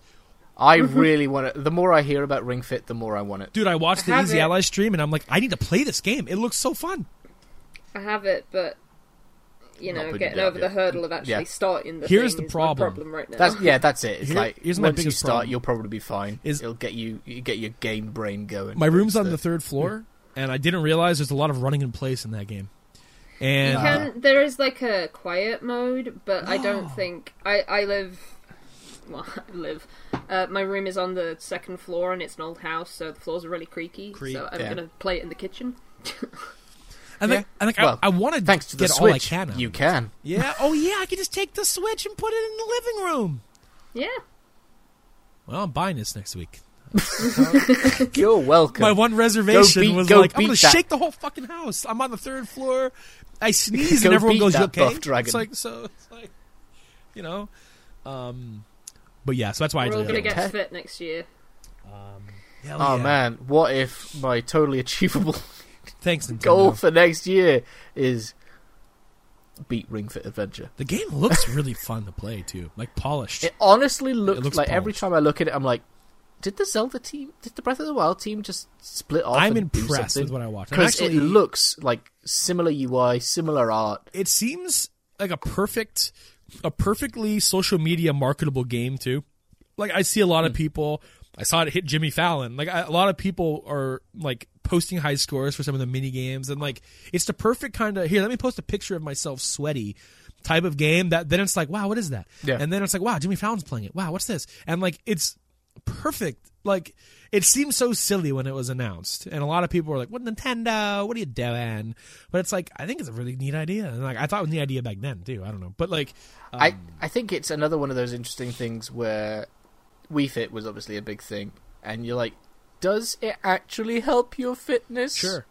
The Wii Fit, you can say the yoga might help a fair bit for balance and I feel like posture Wii and things like was that, but more about posture and yeah. So, like, does Ring Fit Adventure actually count as well exercise? As long as it gets your heart rate pumping. I mean, movements. Yeah, I guess so. Because there's people who have lost weight playing Beat Saber, and you're just standing there waving your arms around. But like, as long as your heart's pumping fast, then I mean, the cardio's that's doing technically its thing. exercise. So it's like, it's just. I guess it's just not like. You're probably not going to get like jacked. you're only doing cardio. Yeah. You're not doing any sort of other. Like you're not going to look like The Rock after you're done playing Ring Fit. You're not going to look like the buff dragon you're trying to beat, but you'll be a couple 100 pounds lighter. So all I can find out about the development of Ring Fit Adventure is that it was made by Nintendo EPD, who It's nothing to me. Did Breath of the Wild. So. I don't know why I said that as if I know who that is. EPD. It stinks of EPD. It's the Nintendo Entertainment Planning and Development Division. Oh, so just their R&D guys? No. Different to R&D. Sounds like R&D. It's got develop in it. But fair enough. Yeah. Either way, a lot of people seem to enjoy it. I'll probably be like, hey, Christmas, you want to get me a Wii Fit thing again? Without a board. Like the old days. Yeah. I feel like a ring's easier to store than a board. You can hang that on a coat hook. Yeah, man. You can just wear it around your neck. Apparently, you can also you can also use the ring when the game's not on to do up to 500 reps or something. Something like that. So you can just be like, people are like, oh, you could take it to work and like sit at work, and I'm not taking the thing. Wow, what's Bill doing over there? Fucking weirdo. He's breathing heavily and his arms are going weird. Because you just need the Joy-Con attached to it. You don't actually need to take your Switch with you when you do that stuff. And it stores it on the Joy-Con, I guess. I don't know. Interesting. Or the little... Or in the ring. Like the box that it's... Yeah. I will say, though, their naming conventions have gone a bit downhill, calling the character that the ring represents in the game Ring. Oh, what's my name? Oh, it's Ring. Ring. Thanks. So yeah, that's 10 minutes talked about a game that none of us have played. Sick. Abby, what have you played? I want to talk about Fire Emblem. Do it. I'm sorry, Bill. I'm calling you out. It's okay. You said you were going to play it, and then I bugged you about playing it, and then you gave it up. I gave it more shots. I did give it more shots. But as I was playing it again, I'm like, I have to be honest with myself. And I need to stop trying to play genres that I think I like, and then instead of like, here's my problem. Is I think that like, oh yeah, I fucking like turn-based strategy. I really do. I like this shit. Like, I just don't like that one game. And then it's like, I play that one game, and it's like, yeah, that game just stinks. Like XCOM. I don't like playing XCOM. I never enjoyed it. So then it's like, but I like Fire Emblem, because I like anime. I like JRPGs. I like Nintendo. And then I'll play Fire Emblem Awakening, and I'll play it for like 8 hours, and I'm like, I don't really feel like playing that anymore. Maybe that's not like playing on a 3DS. And then like one comes out on the console, and I'm playing it, and I'm like, yeah, this game's slick. I love this stuff. And then as I'm playing it, and I keep playing, I keep trying. I'm like, I just don't ever feel like playing it. I think I just don't like turn-based strategy. It's nothing to do with Fire Emblem.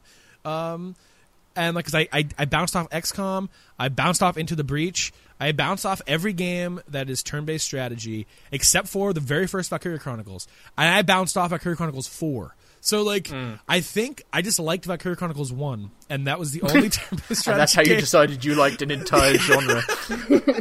That's how I mean, to be fair, that's how I tricked myself into thinking like, wow, I like being a commander and like commanding these guys.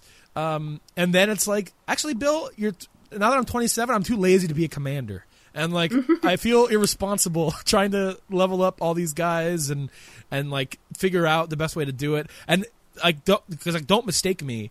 Like, as I'm playing Fire Emblem, I was playing it on the couch 2 weeks ago. I'm laying there and I'm like trying to get back into it, and I'm like, you know, because I just beat like Yakuza 6 or whatever. I'm like, all right, let's play some Fire Emblem. Let's Fire Emblem.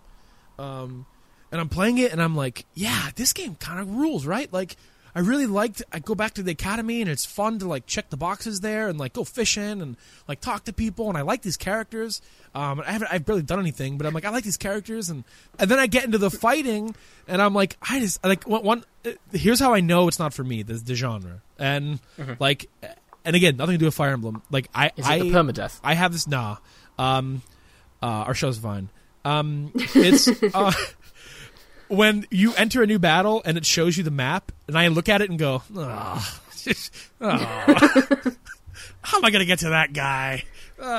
See, we have opposite vibes then. Yes. I got into like some of the last battles, and I'm like, oh yeah, hell yeah. That's how most people, like, when I read like people's reactions to Fire Emblem, and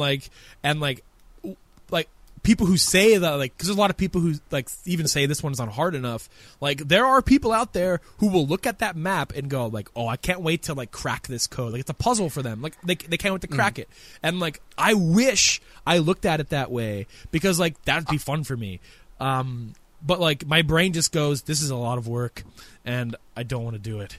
And I think I am halfway between the two of you, because towards the end of the game, when I look at like the super tough maps, I'm like, I have really struggled with some of these. I don't know how I'm gonna deal with that guy. Jesus Christ, he's on a dragon.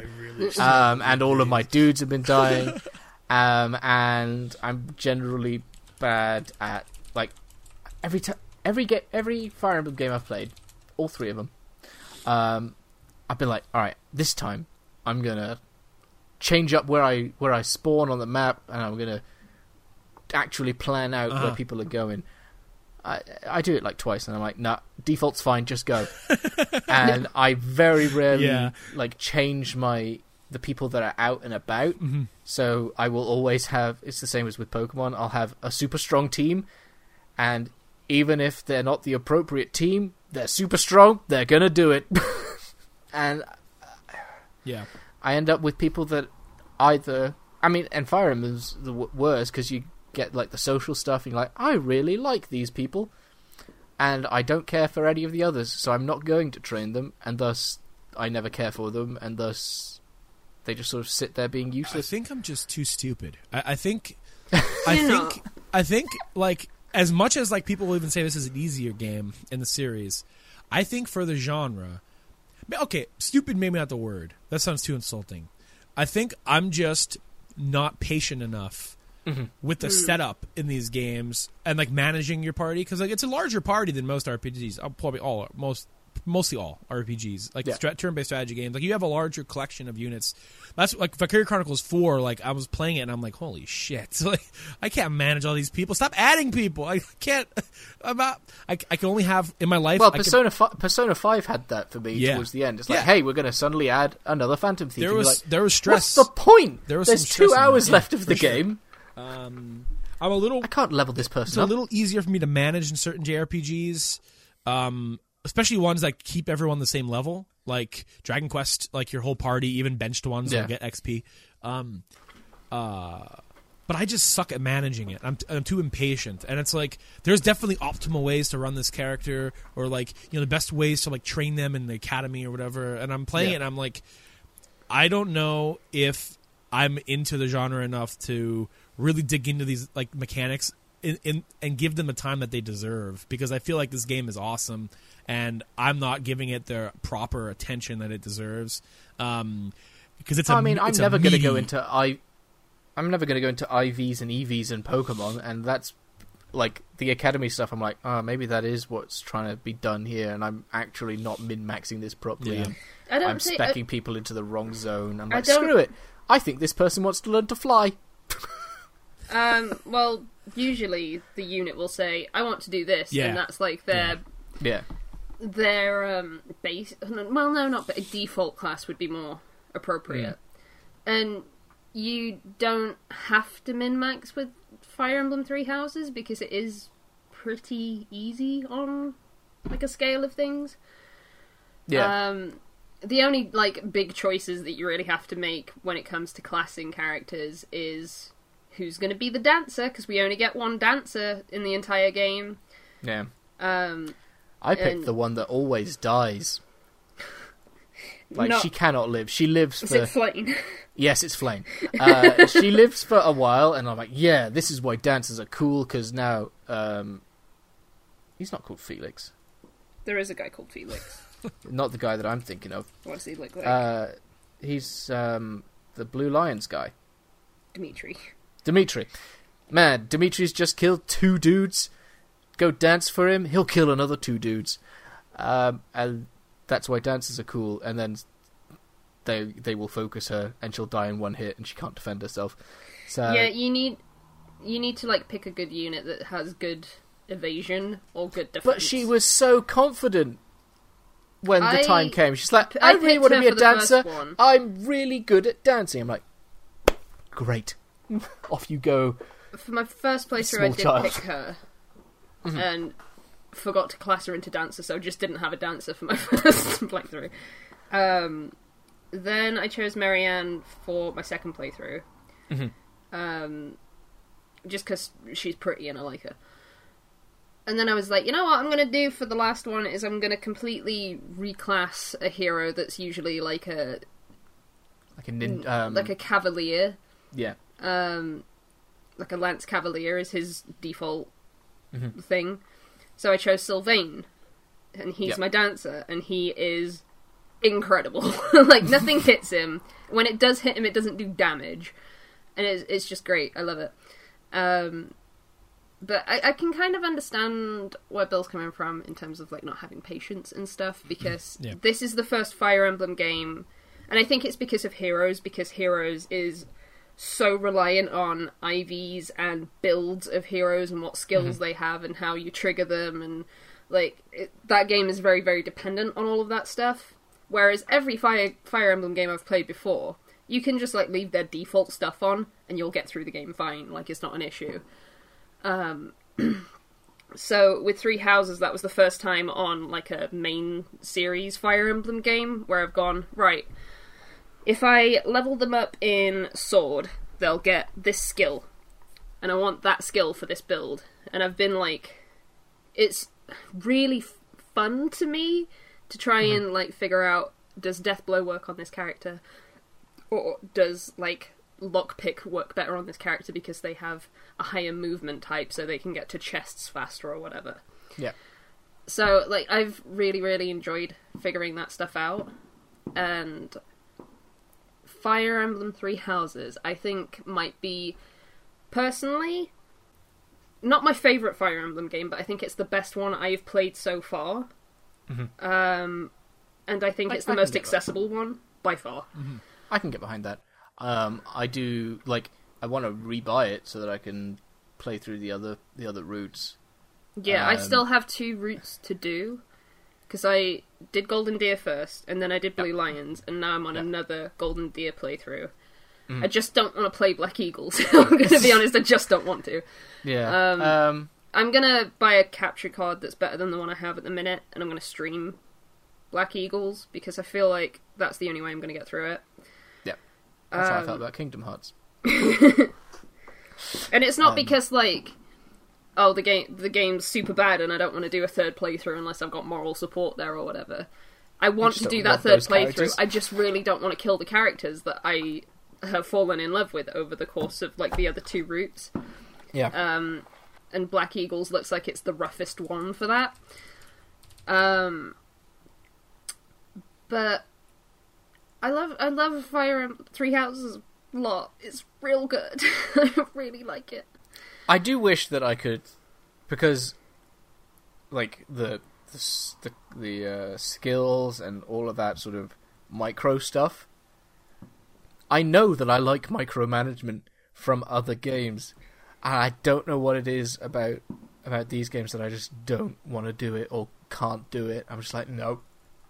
I feel like I've learnt a lot by playing Heroes, to be fair. Because I never did it in Awakening or Fates or Echoes or anything like that. Never bothered with it. I just didn't feel the need to, because you could get through those games pretty easily. Yeah. Granted, I was playing on casual mode then because I was a casual and I didn't want my characters to die, and that's the reason. Yeah, I still play on casual because I don't feel like there's much need for casual mode anymore, and I know that's. I don't want it to sound like me belittling you for playing casual, because I'm not. If you play casual, that's fine. But no, the reason, I would gladly, if these people were robots, I would gladly play on normal mode. But they're characters, and I like the characters, and I have horrific luck. The characters I like are typically the ones who die. Well, I just don't want to deal with that. I recommend for your next playthrough trying it on classic mode. And the reason I say that is because if you do a New Game Plus playthrough, you have so many uses of Time's Pulse or Divine Pulse or whatever it's called. You have so many uses of that it's literally not an issue. Unless you choose your character, unless a character dies and you go, no, I can't be bothered to go back, then you're not going to lose any characters. Okay. And it means that you learn by going, okay, if I put that character there, they're going to die. Because when you use Divine Pulse, it doesn't, give you another chance at evasion or whatever. No, the result... the first time I used it, I was like, okay, maybe this time they'll go in and they'll hit. I was like, nope, it didn't. Okay, so it will literally do this thing every time. Yeah. And it's not like RNG, it is, this is what's going to happen if you get Bernadetta to shoot this guy again. Yeah. He will murder her. He will dodge somehow, and he will kill her with one shot. Yeah. So, okay. So you learn through that, what you should and shouldn't be doing, and I think it just makes you a better Fire Emblem player. Not like it's a competitive game that you need to be super good at or whatever. And maybe at that point, when I'm better at it, I'll be able to play Wargroove, because I can't get past the 3rd level. That's the other game I stopped playing. It has been sat on my Switch the entire time. I really like the style of it. I really like where it's going. And I can't beat the 3rd level because it's really hard. I should have realized back then that I just keep buying turn-based strategy games. I suck. Instead, you're offending me, Bill. You're offending me. In your defense, when they were saying Wargroove was going to be slightly more old schooly, so it might have been a more brutal game. Excuse me. Anyway, and so Three Houses. Yeah, it's unfortunate that Wargroove came out the same year as Three Houses. If I'd actually played more of Wargroove, I wouldn't feel so bad. But it's just like Three Houses just feels better to play. I'm successful at it. I'm not successful at Wargroove. I will probably choose to play Fire Emblem over Wargroove. Yeah, but I in the run up to this game coming out, they were releasing like a lot of information about the game, to the point where I, after playing the game, decided just to look through what people were saying about it. And there were videos that came out before the game released and before the leaks started coming out that exactly predicted who the Flame Emperor was. I think if people can do that from the information that you've released too much information. I still think that my idea for the Flame Emperor is far more satisfying. I don't remember what your idea was. That it depended on what house you were with. I guess that doesn't make sense in the overall context of the story, though, because the story is, from what I understand, Black Eagles and Blue Lions stories are very interwoven, and Golden Deer are just off doing their own thing. Yeah, knowing an entire story arc, I'm like, okay, I understand why it will always be this way. But coming at it from the very beginning, and then at that point being like, you know what, it'd be really neat if this is the way that it worked. Yeah. Yeah, I suppose so, but in the run up to this game, I basically didn't know anything about it. I chose to ignore everything that they were releasing about the game because I knew I was going to buy it. I didn't need to be more hyped up because it's a new Fire Emblem game, so obviously I'm going to buy it. And I'm really glad that I did that because it felt like a very, very blind experience. And I don't know that I've had that with a Fire Emblem game before. Awakening, maybe, but I wasn't invested in Awakening then. And even then I sort of knew because I remember Bill and Yokorama were talking about it on an episode of Permadeath one time. I knew that there were going to be units that were born because you paired up 2 units or whatever. So, I didn't know anything about whether there was going to be second generation characters or not. Hadn't heard anything about it, didn't know what to expect, so... Yeah. I'll tell you, so they basically added 2 things to this game, right? They added the Divine Pulse. No. And the most useful thing, useless thing, battalions. Battalions are only useful in very certain circumstances. Most of the time, they didn't seem to work. If you look at old footage of the game, battalions were supposed to replace the weapon triangle. Because if you look at the first trailer for Three Houses, they have the battalions making formations that you would then attack with, and certain formations would be better against other formations. Okay. But they had to get rid of that for some reason. I assume it didn't work. Yeah. And they needed to release the game. But they never put the weapon triangle back in. So I did wonder why things weren't working quite as well as I thought they would. Yeah, because I still play that game as if it's got the weapon triangle in it. It's just ingrained into me. Yeah. So I didn't know that the weapon triangle wasn't in it until I never got the tutorial saying, here's what the weapon triangle is. But yeah, I think it's just a fun game to experiment with as well, in terms of teaching whichever units to do what. You don't have to have Claude end up being a Wyvern Archer. You can make him do something completely different if you want to. And I think that's cool, because it means that it's replayable in a way where you can do something completely different and see what builds work for certain characters. Like, obviously, not every character is going to be the best at everything, because they have... base stats. Yeah, they have stats, and when you are leveling up their skills in the classroom, they have, like, a blue arrow that points up next to it if they're good at it, and a red arrow that points down if they're bad at it. So, or the stars if they're, like, not good at it now, but they'd be very good at it if you taught them it. It's a very, very... what's the word? I don't know what the word is. Customizable. Customizable experience, which I enjoy a lot, because I cannot tell you the amount of times that I've gone in another Fire Emblem game, like, oh, Alm's the Lord, so he'll be, using a sword and whatever. Celica's a mage, so she'll just be using Ragnarok or whatever. And then you get all these side characters that come in as, like, Myrmidons, and then you're just gonna keep them on that sort of sword infantry user path when you could reclass units before. I just didn't. I'd never thought to. But it's made it very easy to see, what your options are in this one. I do wish that the house leader and a couple, like one other dude, weren't always so OP for me, because I wanted Byleth to be MVP for the morale boost, but Dimitri or it's been so long since I played, I can't remember names. Black-haired guy who I turned into a ninja. Black-haired guy who you turned into a ninja. Yeah, he's like the super he's like, we shouldn't trust anyone, I'm going to work on my own, I'm always going to train, that guy. Sorry, what? You broke up. the guy the loner guy in Felix. Blue Lions, Felix. They would always steal MVP from me, and they'd get a morale boost or whatever. But no one else would, yeah. But no one else would. I'm like, oh, for God's sake. I was trying so hard with Byleth. I made him do everything, but they happened to do slightly more damage or more kills or whatever it is that they calculated on. I'm like,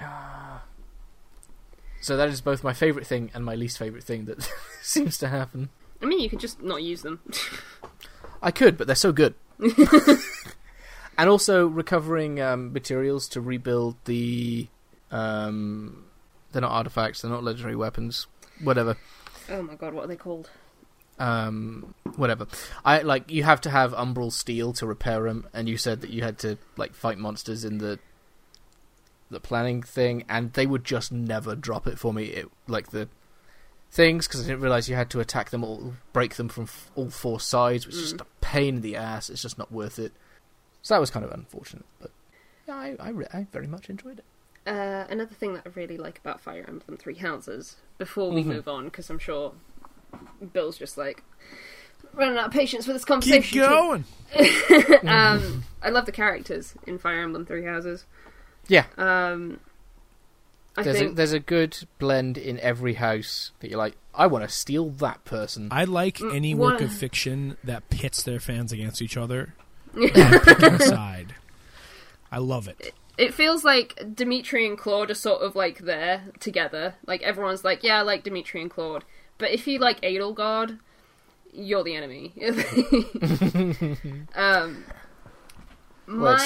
the pretty boys, isn't it? Thing is that there is one character in the game who's a bit of a womanizer. He's in the Blue Lion's house. Yeah. Bit of a womanizer. And the way that you recruit him is, usually a unit will be you need to be good at dexterity and heavy armor. For some reason, that was one of them. You need to be good at dex and heavy armor, and then I'll think about joining your house. You need to be good at magic and strength, or whatever. Yeah. And there's one character, his name is Sylvain, where if you just play female Byleth and you ask him to join your house, he just will. I did not know that. I think that's really great. It makes total sense. It does, yeah. So you don't. If you play as female Byleth, you have a bit of an advantage because you have a free character. Yeah, pretty much. That's really funny. Because I was creative. I was just dicking around with the chat options or whatever it was. Yeah. And I accidentally pressed recruit on, like, the first conversation I'd had with him. And he went, yeah, sure, be there tomorrow at your class. I was like, what? Like, I saw there was someone did some artwork of basically Golden Deer House having everyone in it because everyone wanted to be with Claude. I don't know if it is possible to recruit literally everyone so that the other houses are decimated. Can recruit if... There's like some if you were to debate get as your to stats who... right. There's some debate as to who Claude's retainer is. But you can't recruit the house leader, and you can't recruit their retainer. So you can't recruit Hubert, Edelgard, Dimitri, Dedu, Claude, and either Hilda or Lorenz. I don't know which one it is. Okay. I think it might be because I feel Lorenz. like that might make some later game stuff a lot a lot easier. If there's not a cap on how many people you're able to recruit. Well, here's the thing. You know how you earn... Oh, God, what are they called? You earn, like, points. I've not played the game in a while. That you use at the Saint statues? Yeah. Yeah. You earn those points, and then you can either spend them on the Saint statues, or you can just hoard them. Yeah. If you hoard them and keep them for a New Game Plus playthrough, you can automatically level up anything that you had in your previous playthrough. Yeah. So, immediately when I start a new playthrough now, my professor level is at A. So I get maximum actions. Yeah. And then if I have a certain character in mind, I can go, right, they want me to learn about swords, so I'm just going to level up my sword to, like, S rank with those points or whatever. Yeah. So it's easier in subsequent playthroughs. I don't think I recruited anyone apart from Sylvain in my first playthrough. Yeah, I recruited Bernadetta and Dorothea in my first playthrough, and that was just happenstance. But then I had to kill a bunch of Blue Lion students, and it made me feel bad, so... Oh, yeah. I look forward to playing it again. And, yeah, look out for me streaming it, because I'm going to make Bill watch, so he can see... He's not patient enough to play it, he'll be patient enough to watch it. Yeah, you just got to watch me... There we go. Plan. Meticulously plan. And I was playing Black Eagles, too, so, you know, it all works Perfect. You're the enemy, though. Yeah, like I said, I think the game's cool. I think it's really well made. I think it's an awesome game. There's a lot I really like about it. I just know my limits. I guess I didn't know my limits that bought it. But, like, I'm starting to learn to, like, understand, like, Billy, just because everyone else says this game is great doesn't mean you have to play it. Even if you agree it's great, I wouldn't. Yeah, you know what's funny? Actually, Kenosh, you bring up Bloodborne. I actually think, like, you know, obviously, like, Valkyria Chronicles 1 is like the only term. I think Bloodborne is the only From Software game I actually like. I've learned this because I don't like Sekiro, and I played a lot of Dark Souls 1. Don't feel like beating it. I think I just like Bloodborne. I think I'm just a Bloodborne fan. Like I've got Code Vein sitting on my desk to try. But I'm looking forward to giving that a go. And that's why I say From Software fan. Yeah, because I love Neo. I think I like this. Like Neo, I will pick up this month's PS Plus game is Neo. Yes, and right now it's open beta for Neo 2 this weekend, so I'm gonna check that out when we're done recording. I think I'm more of a fan of the Souls likes that have come from the Souls existence than playing the majority of the From games. People beat the shit out of me for that, but like Bloodborne, I think is their best game and that I've played and speaks to my sensibilities. But then, like, I like Neo more than Sekiro. Like Sekiro. Sorry. Well, I mean, you seem to like Yakuza more than you like GTA. There we go. I mean, I don't think those are really that well, Yakuza was supposed to be the Japanese GTA. I guess it's also the people who are like, hey, Saints Row. I like that they like the likes than they do the... Yeah. I like GTA, though. No. I just never really talked about 5. Was that like before our time? I don't think so. I feel like, to be honest, I always 5's feel like always that game been around. came out last year because they're always re-releasing it in some form or another. Except on Switch. Why is it not on Switch? That's the real question. I honestly don't know. There's got to be a reason for it, but I don't know what that reason is. Hookers. I don't know about that one, but okay. I'm just like, why would they put what is in a Rockstar game that is not in LA Noire but is in GTA? I mean, I think there is workers in fully blown nudity in LA Noire, so yeah, but it's crime corpses, not sexy. I mean, I don't know. What do you want to talk about, Bill? Control. Oh my god, that was a funny. Yeah, it's all about Control. I love Control. Control was a new game from Remedy Entertainment. Is it Remedy Entertainment? Or is it Remedy Games? Fuck if I know. Something. Sorry, Sam Lake. I fucked up. I was right. From Remedy. I mean, you said both of them, and then you're like, yeah, I was right. From Remedy Entertainment. Well known for. You started with Remedy Games, yeah. So you weren't right. I think I said Remedy Entertainment first. Roll back the tape, Games. Listeners, and if Bill was right, hashtag Bill was right to the Permadeath Podcast Twitter at Permadeath Podcast. Hashtag Bill was right. Hashtag buy Metroid. Hashtag nah. Put it on Switch. Yeah, the new game from people who are well known for Max Payne 1 and 2, for Alan Wake, for lesser Quantum Break. This is their new game, and boy oh boy, I was not expecting it to be so tightly tied to Alan Wake. What a pleasant surprise for this Alan Wake fan, for Remedy Entertainment to just basically say, hey, we hear you. We know you want Alan Wake 2. We get it, but we're not making it right now. But here's a whole lot of answers to Alan Wake and its many mysteries that were laid upon you in the original game and its 2 DLCs. And not only that, but we're going to put out an Alan Wake DLC. Wow, thanks. I love this game. I wasn't sure, because I love Remedy's stuff. I really liked, I never played Max Payne 2, but I played Max Payne 1 with my dad. I really liked Max Payne, what I played of that one. And I love Alan Wake, one of my favorite games from last gen. I think it's an interesting game to play nowadays. I think if I recommended someone to play Alan Wake, they would have the same reaction to my friend who just tried to play Alan Wake, and that is, the gameplay is not bad, but it hasn't aged in a way that, feels meaty anymore. I don't think the game feels bad to play personally, but I've seen that sentiment shared, and so I just have to take in the feedback that I've seen and use it in future recommendations and say, hey, maybe you might bounce off the gameplay of this. But I think Remedy finally cracked their nut, cracked the code in Control. They've always been a third-person shooter company. They always have liked incorporating weird ideas and mechanics. Now in Wake, you would shine a flashlight on a ghost, and that would make it vulnerable for you to shoot. That's Luigi's Mansion. Yeah. It's funny, I'm playing Luigi's Mansion 3, and I'm like, man, Remedy stole that shit. It's just instead of sucking him in a vacuum, I'm putting a 44 in his head.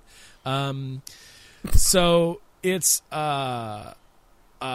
this is their, hey, we have nailed our traversal, we have nailed our shooting feel, we have kind of nailed a lot of the things that we have gotten wrong or gotten right or over the years, and combined elements from Max Payne, Alan Wake, and Quantum Break, all in this package that is tailor-made for me in a way. I really love Lynchian-inspired stuff, and it's not just Lynchian-inspired, if you like X-Files, if you like Fringe, if you like that kind of, sci-fi FBI quirky type of stuff that has existed on serial television over the last 20 years.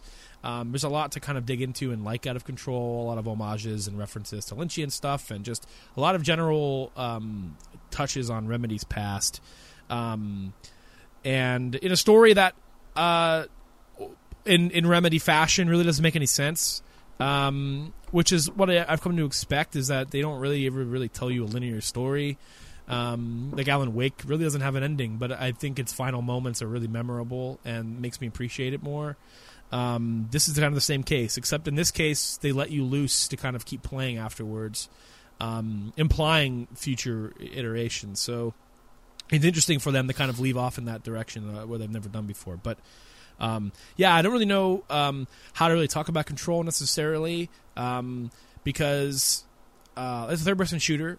It's very not surprising, I think, in its gameplay. I think for Control, Like, if you look at it on the outset, it's like, wow, okay, that just, like, controls or looks like... It looks like any third-person action game, really. You're levitating, you're throwing rocks, you're shooting a gun.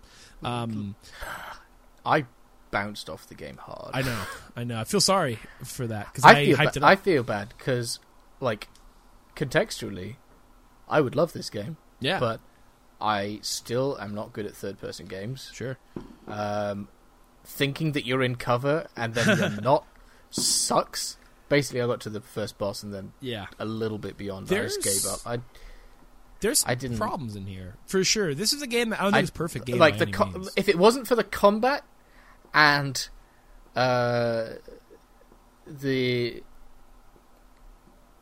once I fixed the first generator or whatever it was, and suddenly everyone was freed. I spent 20 minutes, then lost because I couldn't see where the waypoint marker essentially was for how to proceed to the next thing. So I'm backtracking through this entire place, being like, where am I supposed to go? And it's right in front of me, but not very obvious.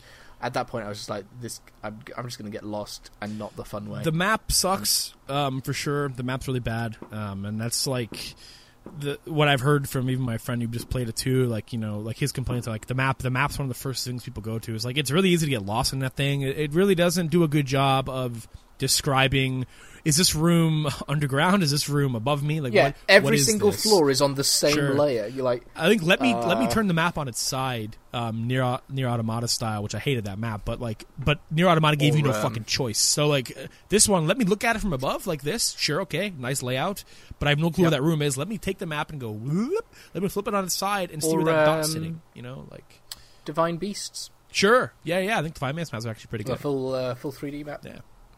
I think, like, that would help a lot of the problems out with, because the main point of getting lost is, like, I don't know where that floor is. Like, is that floor, because this game is also part kind of like Metroidvania in a way. I don't like to really throw that around so loosely as much as, like, the internet does, but, like, it is, you get abilities and things. You pick ability and backtrack. Keys and, but like, you don't know where you're supposed to backtrack to. But that's the thing, is, like, if you see a dot on a map and it's like, well, since this game does have Metroidvania elements, like, I don't know if I just can't get there yet, or if I'm just dumb and I'm missing the door, or I'm missing the floor it's on. Like, there are moments where, like, I got lost and I'm going, well, maybe I just can't do the side quest yet. And then I went back to it, and like 10 hours later, I'm like, well, I don't think it ever guided me to this side quest. Maybe I could have done it. And it turns out I just missed the fucking entrance like a moron. So, like, the map's pretty bad. I think some of the boss fights are tuned a little too high, in a way that makes no sense, I think, with the general difficulty of the game. General enemies, the game has a mod system, which I actually really like. A lot of people don't, but I actually liked it. I just think the management of them is bad. I think you get so many mods that going through dupes and getting rid of them is so slow and obnoxious that I can understand why someone would want to bounce off that system entirely and not utilize it. I spent a lot of time like getting like legendary mods and buffing my guns out to the point where headshot damage, I had like a 300% buff on headshot damage with my one gun, so I could just hit the weak spot on enemies and drop them in one shot if they were normal enemies, 2 shots if they were elite enemies, and it made the game really trivial, but I loved it because I did that. Like, I made that build. Yeah. Like, it's trivial because you made it that way. Yeah. I wanted to just fuck shit up because I would get on boss fights that were like, this feels like they tried to like make a Souls or Nightfall. You know what? No, not a Souls boss. Some of the boss fights, particularly one of the side boss fights, where you go into this refrigerator and it takes you into like this pocket dimension, and it's just giant Nightfall Destiny looking boss, and it's fucking so hard. And it has phases and weak spots, and I'm like, wow, this is really impressive, first of all, what this is in here, but this is way too hard. Like, I'm not equipped for this in this game, so I went and built my guy out, and really, I fucked bosses up pretty bad for that. But I don't think the difficulty curve is fair. Even if it gives you some tools to break it, I broke my mods. Like, I shouldn't have, like, near 400% headshot damage. The difficulty curve in the early game is nice slope. You hit first boss, it's a wall. Sure. It's a cliff. Yeah. And you have to suddenly learn how to use a new ability in a boss fight where you can die super quick, and it's not actually clear when you're able to hit this guy because he dodges everything. I was like, yeah, you're not alone on that one. That's a pretty common thing, and I've like there's some later game bosses too. Like even after you're kitted out, like that just feel like unfair in some ways. I mean, I like this is a game I was going to recommend to my dad because he likes Alan Wake and everything, and I'm like I was doing this boss fight, and I'm like I can no longer recommend this to my dad. I feel like I would be punishing him because I know he would get stuck on this boss, and it's just too hard. It goes to the increasing list of games that I would gladly watch a Let's Play of. Sure. Because I am interested enough in the world and what's going on, I just don't on a non-gameplay level, which I enjoyed. Like the boss fight sucked and the map sucks, but like what they built with the oldest house is so cool to me, and like it's why it's so memorable to me, and why like after I beat it, I'm like, wow, that might be my game of the year. I'll see how everything shakes out. I at the time I hadn't played Judgment, and I'm really hot on Judgment.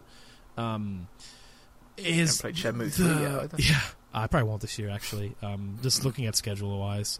Shenmue 3, Spiritual Goatee. The oldest house is the Federal Bureau of Control's base. And the Federal Bureau of Control investigates altered world events, which are these events caused by these objects of power that create these supernatural moments in the United States of America and around the world. And they contextualize Alan Wake as an altered world event, which when you're playing Alan Wake, you never know this, you never think about this because Control hasn't existed. But seeing that, like, wow, look at that makes sense. And then, like, just the way that they retrofit Alan Wake's lore into Control is so impressive to me. It goes beyond a simple Easter egg, which is what I thought it was going to be when I found the first lore document for Alan Wake. But they do a lot of Alan Wake stuff in the game, and they contextualize it within the oldest house and this Federal Bureau of Control. And the way that Remedy tells their stories is really goofy in a way that I love, that they've kind of carved out their style. They use a lot of FMV, real life actors. To present to you characters you might not meet in the game, like the director, and Doctor Fuck. God damn it. That's not his name. How did I forget his fucking name? Scientist guy. God damn it. He's my favorite character in the game. What the fuck is his name? God damn it. Dr. Stevens. I gotta look it up because Dr. Darling.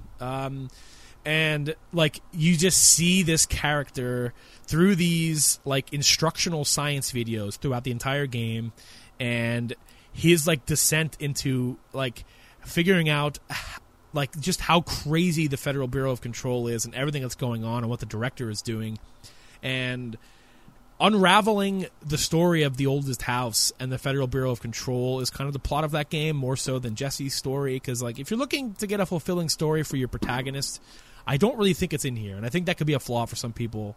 But I honestly assumed that it was a Beyond Two Souls thing. I was like, I'm not really too fussed about this because I've seen. What's funny is Beyond like kind of like in a way, it isn't a spoiler. It's laid out to you in the chapter 1 of the game, but like you. I think they go meta with it. I think they're going meta with it.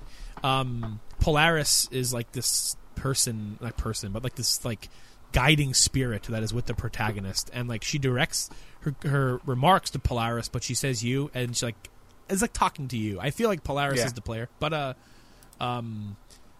there's some really interesting, weird fourth wall breaking meta stuff going on in there, and a lot of references to their old material, and just the way the house moves and shifts and the variety of environments inside this building is really cool and impressive, and a lot of the side content is really neat. And there's a moment in the game, the Ashtray Maze, that is one of the coolest moments I played this year, and it was worth the build up for me alone for that moment, because they go big time Alan Wake in there, and it just made me so happy. I was really happy playing this game because it's like I wasn't expecting to be fed so much Alan Wake.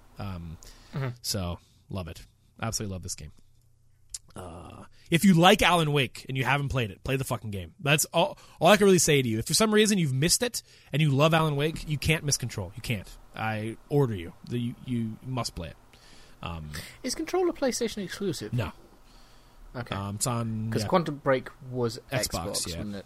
Remedy broke free of Microsoft. I know that Alan Wake was on Xbox, so I was like, well, it's a bit weird. But okay. Remedy broke free of Microsoft, and they actually just got the publishing rights back for Alan Wake. Just this past month or so. So exciting times ahead for Remedy. That's becoming a 10-year anniversary coming up. I'm sure. Oh, you know what? Honestly, probably not far off. Give me Alan Wake 2, little bastards. Remaster. Let's cross it off my list. Control. All right, I have 2 things left on my list. I have 1. I have Luigi, and I have Outer Worlds. What are we starting with? I feel like I have not played a single thing on my own. That's fine. I don't have anything. That feels good, though, doesn't it? A little, because it means I don't actually have to remember anything that I need to talk about. Yeah. But I also have Astral Chain on my list. oh yeah, Astral Chain. That was the one that I thought of because you were talking about suddenly feeling like things were trivial. I'm like, there was a moment where I hit that in Astral Chain. Should I buy Astral Chain? Yeah. Yes. I'll buy it. Cool, next game. Yeah. I don't feel like we need to convince you very hard to buy games, though. I'll just buy the damn thing.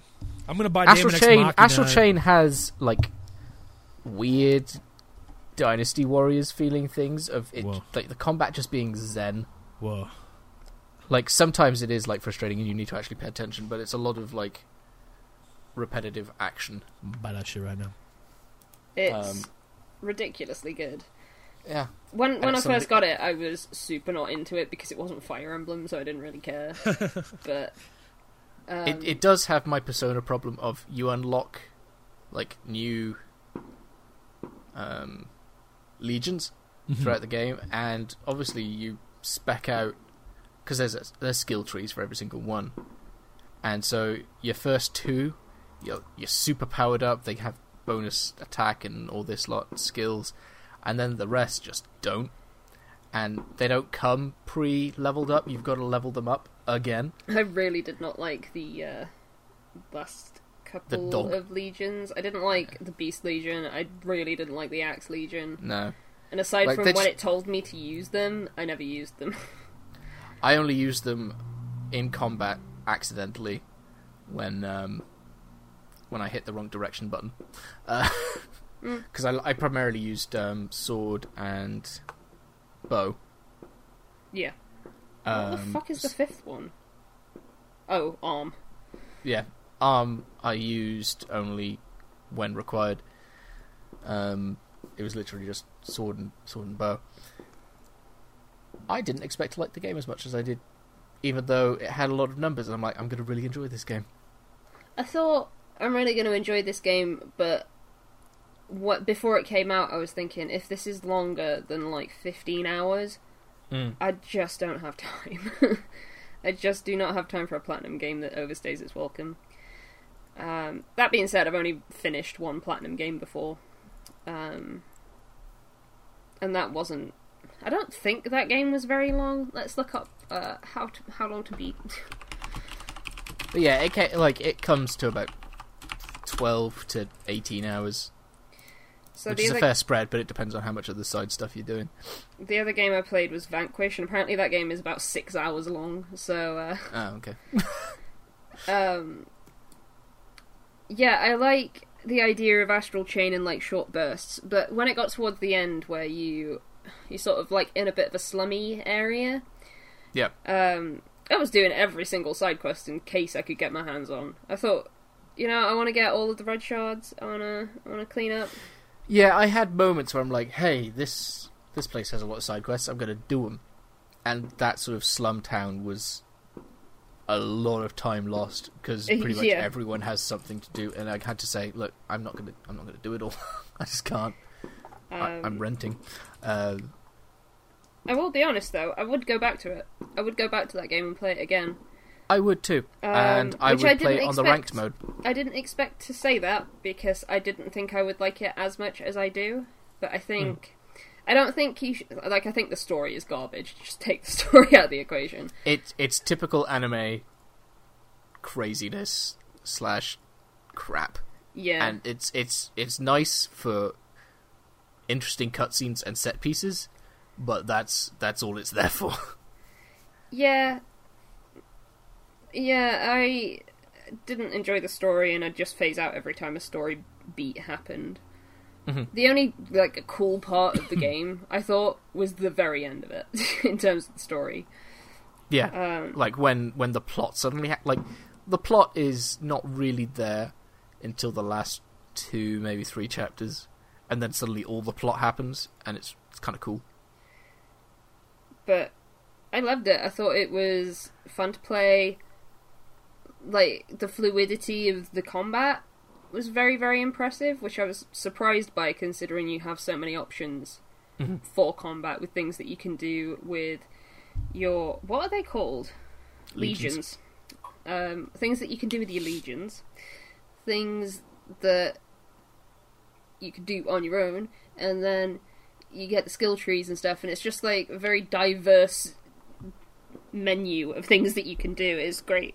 It's great. Yeah, it's one of those things where you could do the bare minimum, like specking out. I mean, at some point, you're going to have to like increase people's attack and defense and things, but you can beat the game using only features that are introduced to you in the first combat tutorial, or you can go absolutely crazy and spec out with mods and skill trees and all this other stuff that would obviously be much more useful when you replay the game on the platinum difficulty, which includes ranking, where you'll be given score points for doing certain things. It's like, okay, then you will have to be much better at the game with things like combos and skills, rather than just shoot and stab a dude.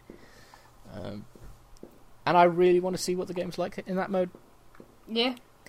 I think, Bill, you would love it. Genuinely. I would consider trying to 100% it, but then there's 2 side quests that I refuse to do towards the end of the game. Oh my god, there was one side quest that was like, fucking balance these boxes and walk across...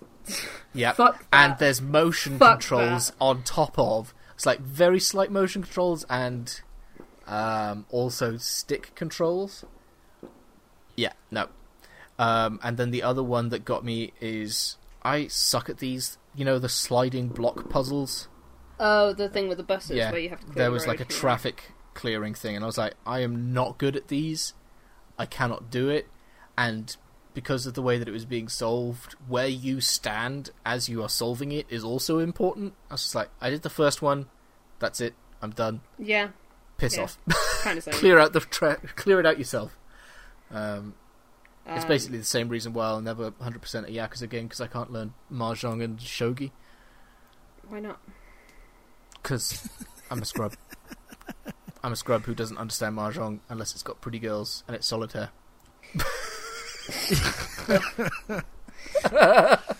Genuinely, Bill. Yeah. You would love it, Bill. You will. I bet. It looks it looks like something I would like. I was interested in it. I'm glad you guys played it so you could tell me it's good, because I trust you. Next on my list of things that look like they should be interesting but not necessarily good is Demon X Machina. I want to get it. Good / mixed things about it, so I want to. It sounds like one of those 7s that I would like. I really wanted that game to be successful, because you could just tell the director fucking loved that game. Yeah, I want to play it. Well, he loved it enough to take literally every comment from the demo and rework stuff. So I'm like, okay, they've clearly given it some work. Threads on it of people playing it who say, like, if you like mech games and you like upgrading equipment and getting equipment, you'll love it. And I'm like, well, okay, I guess I like that. Yeah. I'll buy it. And I actually like the last demo. Do you like that, or do you just... Yeah, don't you just think you like it? That I like. That I know I like. Getting loot, I know I like. Yeah, loot. And mechs. I like mechs. I don't feel like that game's done particularly well. I think it is done about as well as anyone would have expected, considering it's a super niche thing of mech game. Yeah. They don't tend to do great, or not. Like, they don't tend to, fly off the shelves and be super successful. But in the context of mech games, I've heard it's done pretty well. I'll buy it for you. Astral Chain. Not for you guys. I meant for the developer. I mean, you can buy it for me if you want. Yeah. Cool. No, I think in terms of Astral Chain, there's not like a lot to say about it, because it's one of those, like, there's meat to it, but it's not meat that you want to really discuss, because it's just like, oh, I really like it where you get your legion to run around in a circle and then it chains the enemy to the floor. That's really interesting. Yeah, like it's just that the systems in the game are satisfying to perform, and like not counters, sync attacks. Every now and again, your backpack flashes blue. You push a button and you do increased damage. I feel like I never did that right.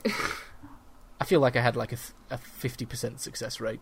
But when I did it, it was like, yes, do it. It's like a more satisfying Warriors game. Yeah, it's better than whatever the Warriors game was with the open world. It's better than that.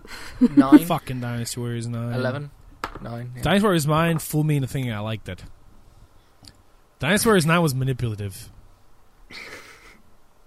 I understand. Fucking I feel that game. way about a lot of games. Only complaint about Astral Chain is only a half complaint. There are 2 or 3 forced stealth sections. Oh god, but they're stealth not sections. But they're not. Fuck you, but they're not forced stealth sections, because if you get caught, you can just say, "I'm going to murder you," and you just attack the guy who saw you, knock him out, and then the stealth section like resumes. the 4 stealth sections in Spider-Man, where no. So you can choose to try and do. Again, I assume for platinum rank things, you can choose to restart and try and do it all stealth, or you can you get caught and the guy's like, "Hey, do you want to run away or fight him off?" You can just choose to fight him off, and then the stealth resets. And then I really tried to do it the way that the game clearly intended me to. I can't do it. I just think the stealth sucks. I think stealth in most video games sucks, to be honest. But unless Astral a game Chain, is designed particularly bad to be a stealth game, like your game is a stealth game. I think Skyrim is the only one that I've liked it in that's not been like a stealth game, and that's because I had like, what was it, level 100 sneak, and I'm just invisible all the time. So, and you do a crazy amount of damage when you're crouched around. Yeah, it's great. Yeah. So yeah, it's only a minor thing, but you can work around it by killing dudes. Play it, Bill. Sweet, I'm gonna. Good. So, Outer Worlds, Ken Ross. Yeah. What you I'm think? gonna go get a coffee. Is someone at the door, or what's up? Is someone at the door or punching their mic or something? I'm like tapping on my desk, like. Oh, okay. Because it's coming through the mic. Yeah, I see it on my waveforms. As a rattle. But yeah. So we've been playing Outer Worlds. You might be I cleared my throat. You might be a bit further than me by a little bit. I am a planet ahead. Okay. Yeah. At current estimates. What are you thinking so far? I generally am enjoying it. Again, there's a lot of subsystems that I suck at and am just overwhelmed by. Namely, modding stuff, tinkering. I feel like I'm not getting enough stuff that suits what my style would be, and so I don't include it. Literally, the only thing I've done following yours, and I feel really bad. Can't remember who it was. Basically, I made one of my pistols a plasma pistol. Yeah, and now everything dies. Oh, and I made a hunting rifle a paralysis shock rifle. That is literally all I've done in terms of modding, and probably all I ever all you will really do. need to do, to be honest. Yeah. It's been the last of these type of games that I played, probably the same for a lot of people, it's Fallout 4. And I didn't really play a massive amount of it. So, all of the stats and things, I feel like I'm speccing wrong, but there is no wrong. Yeah. And you can always respec too on your ship. Custom true. bits. I'm enjoying the general gameplay loop, but all of the RPG stuff, granular basically, stuff. Yeah, I feel like I'm doing badly or not, like perks and things. Basically, I'm just picking random stuff at this point. I don't feel like I'm making the most of what the game is clear. Like, a lot of people are like, "Oh my god, look at this game that does these things so well." I'm like, I'm not doing any of that stuff at all. but like missions and companion stuff, I'm just like, yes. Yeah. A mission can be done in like 20 minutes. I can play a bit before work, and I can feel satisfied. I actually think it's a very accessible RPG in that way. Like, I think that stat stuff is there, and like, there's a lot of builds you could do. Actually, you know what? The more I think about it, I'm not actually sure how many. Like, you could what I want to do actually after I beat this playthrough is I want to do a second file, and I want to just put points in melee and no points in anything else, except maybe dodge and block. Like, I want to be dumb as a rock, and I want to have like no. I just want to see what it's like to play a maxed melee character in a game that seems very gun heavy. Yeah, the melee seems useless. Like, I'll hit something with a hammer that technically has a higher damage output than my gun, and it does nothing. It's interesting to try to get in there. But maybe, spec'd out full brute like, maybe it'll work. But I think, but in general, in terms of like, cracking into an RPG like this, that initially making my character seem pretty overwhelming. Like, I was like, oh man, I'm very indecisive. Do I want to be a scientist? Yeah, I'm indecisive. A musician? But as I've played, like, my ranged weapon stuff pretty high, my charm stuff's pretty high, and then taking out companions to like supplement the skills that I don't really have points in, like hacking and security, and I never really devoted points to that. But all you have to do is bring out, if you want to hack something, just bring out Max and Sam, and your hack ability will be like 110, and it's like, all right, I'll hack whatever the fuck I want. I understand why it's not a thing, but when your companion, because all your companions boost a stat or a couple of stats. Yeah, 3. I think 3 a person. It doesn't unlock the perk. Yeah, the perk for it. It's like, okay, I wish it did. With Max, my hack is 85, but my own hack is only like 62. Yeah, I don't unlock the next level thing. It feels like, I guess it should be available. I think it should, and I wish it did. But I guess maybe I understand where they'd come from a balance perspective of where it's like, you didn't specialize in that, so you can pass the skill checks with the skill, but we're not going to let you get the bonuses from those because you didn't devote the time to like put points into that. So you shouldn't get the reward of leveling, of your character being proficient in hacking, even though every time I boost it, I'm like, man, I wish I could just have that perk for just, let me just buy this shit from the vending machine, please. Like, please let me buy the restricted stuff, please. But I think in terms of like what you said also about missions being done, being able to be done in such a short amount of time, this is a game that I'm really appreciative of its scope. After playing so many games that like require so much out of you from a time perspective, and like, I love RPGs, I love them to death, but I don't beat a lot of RPGs because of the amount that it asks of me. And like, I still haven't played The Witcher, even though I like The Witcher. I played a little bit of The Witcher on PC. That's a game I really desperately want to play. I want to play that fucking game, but it requires a lot of my time, and a lot of my like, I don't know. I don't have it. What is the total time for Outer Worlds at the minute? Is it 40 hours? 40, 60? How long to beat? If you just rush the main story, it's like 10 hours. If you're doing apparently main and extra, it's around 18. If you're a completionist, it's around 30. Okay, which is like perfect. So I'm probably somewhere in between the that's main and extras and completionist. That's perfect because it means, hey, you've got I'm going to say 40. It's not 40. You got a 40-hour game.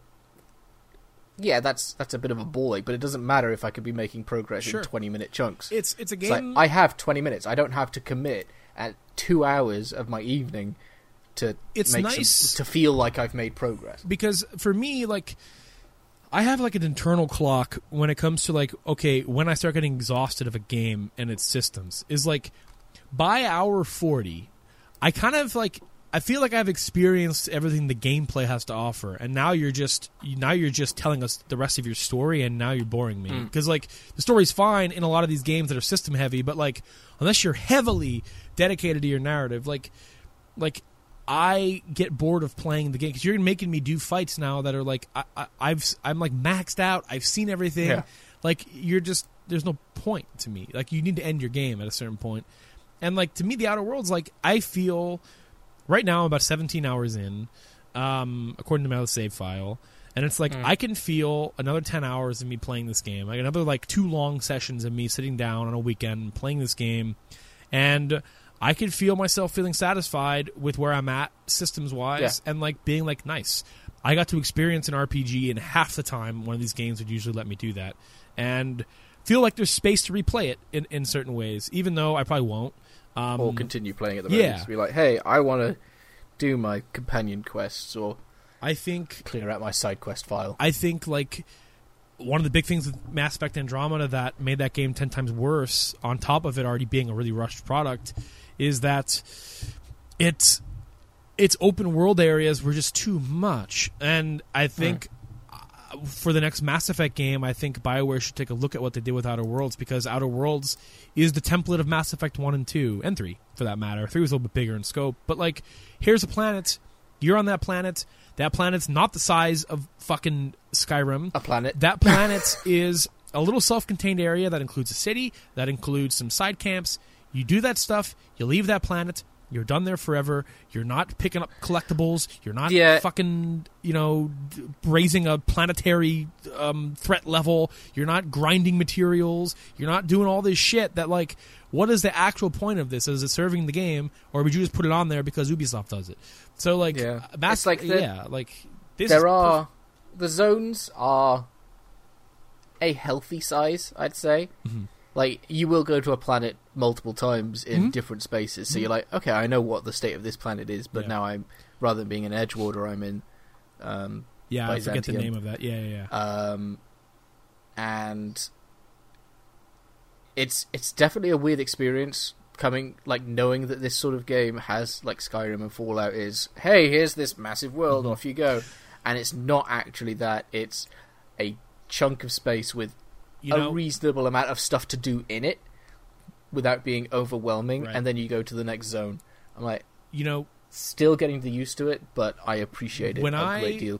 When I say I'm just not lost. What I'm saying about bigger RPGs too, I think actually the more I think about it, like Bethesda, I think is less guilty of what I'm complaining about. The more I think about it, than say like these like pseudo RPGs from Ubisoft, where like Assassin's Creed Odyssey is like 9,000 hours long, and it's like you have to chill the fuck out, like you have to relax.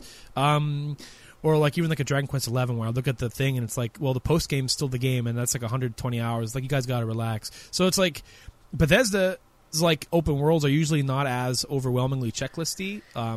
They're like open worlds. Yeah, I appreciate that too. Well, it's like Outer Worlds. They have zones with stuff to do. Right. It's just that rather than having to get on a spaceship to go to the next zone, you can you are able to just walk to the next zone. Everything's usually centered around those cities, and you won't feel overwhelmed unless you go into those cities and accept those quests. And even then, you don't really feel that overwhelmed. So, like, this, like, Outer Worlds condenses that even into an experience that feels more manageable and a little more.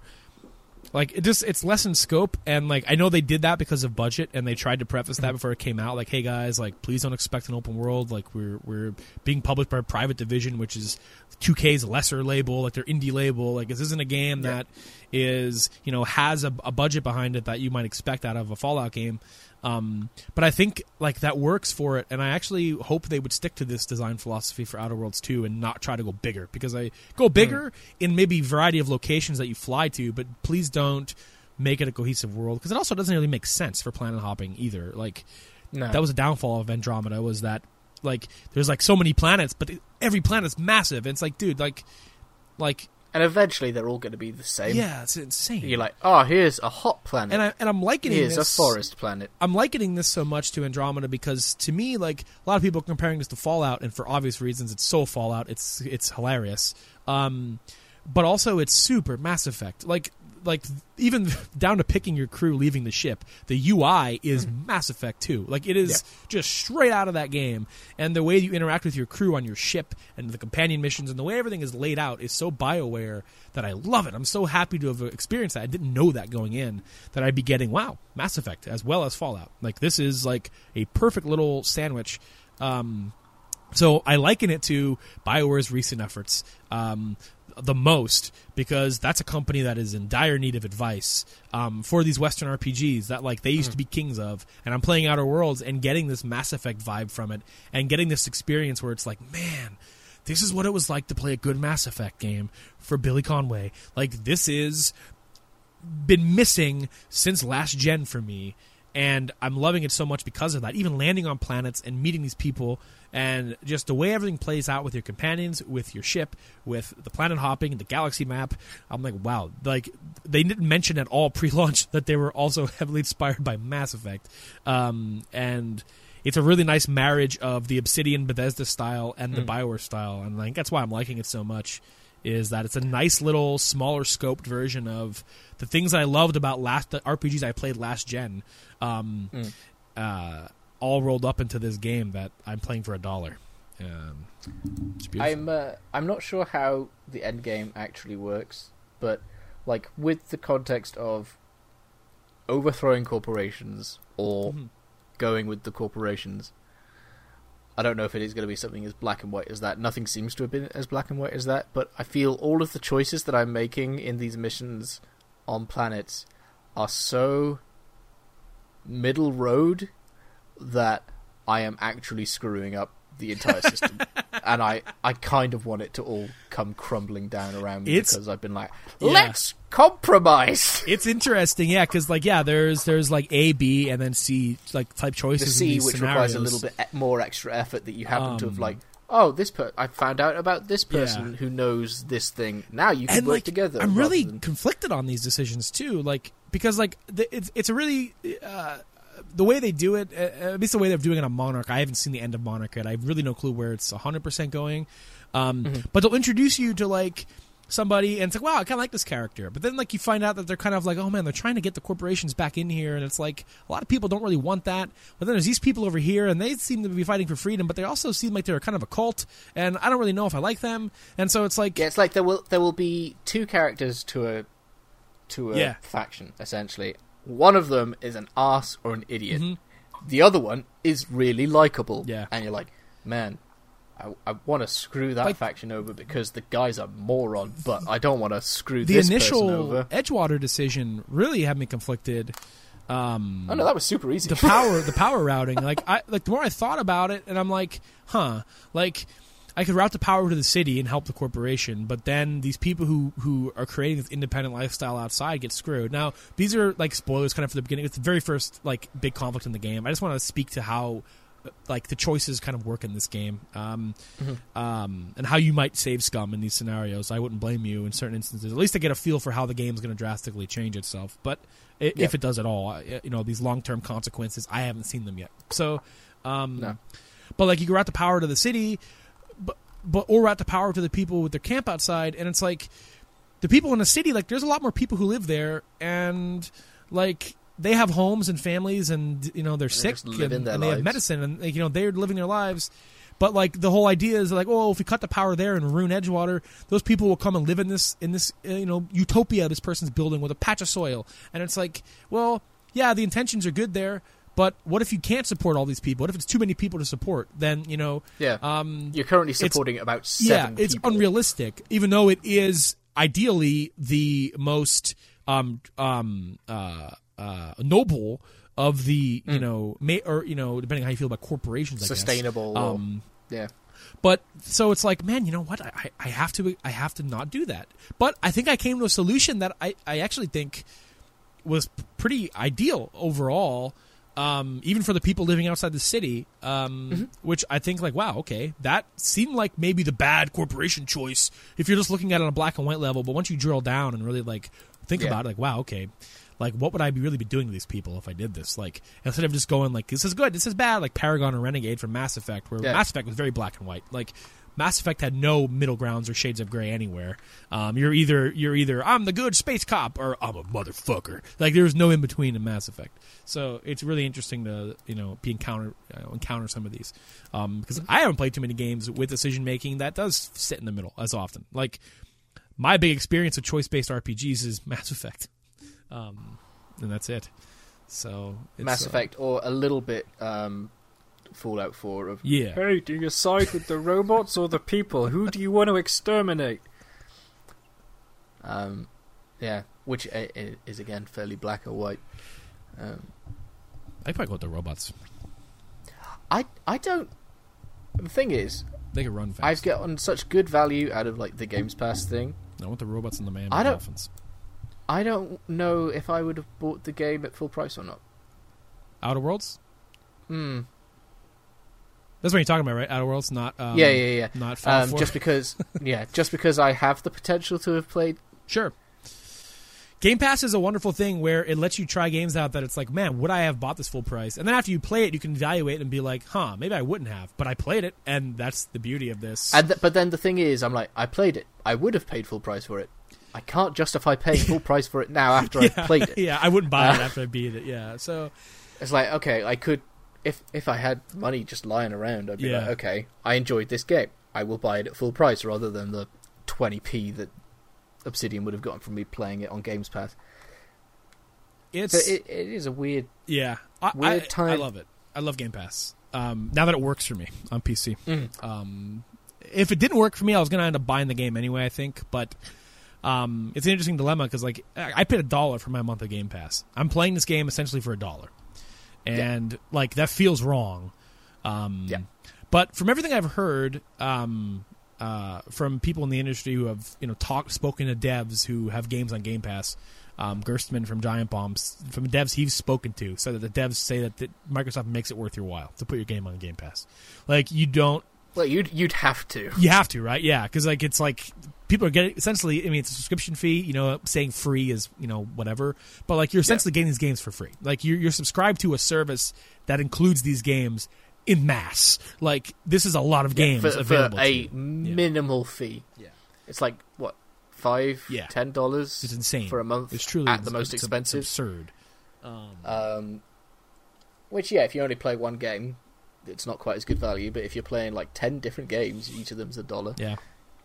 I mean, even subscribing for 1 month, beating the game in that month, and then just moving on, it becomes a thing of like I was going to subscribe to Origin Access to play Anthem just to try it out.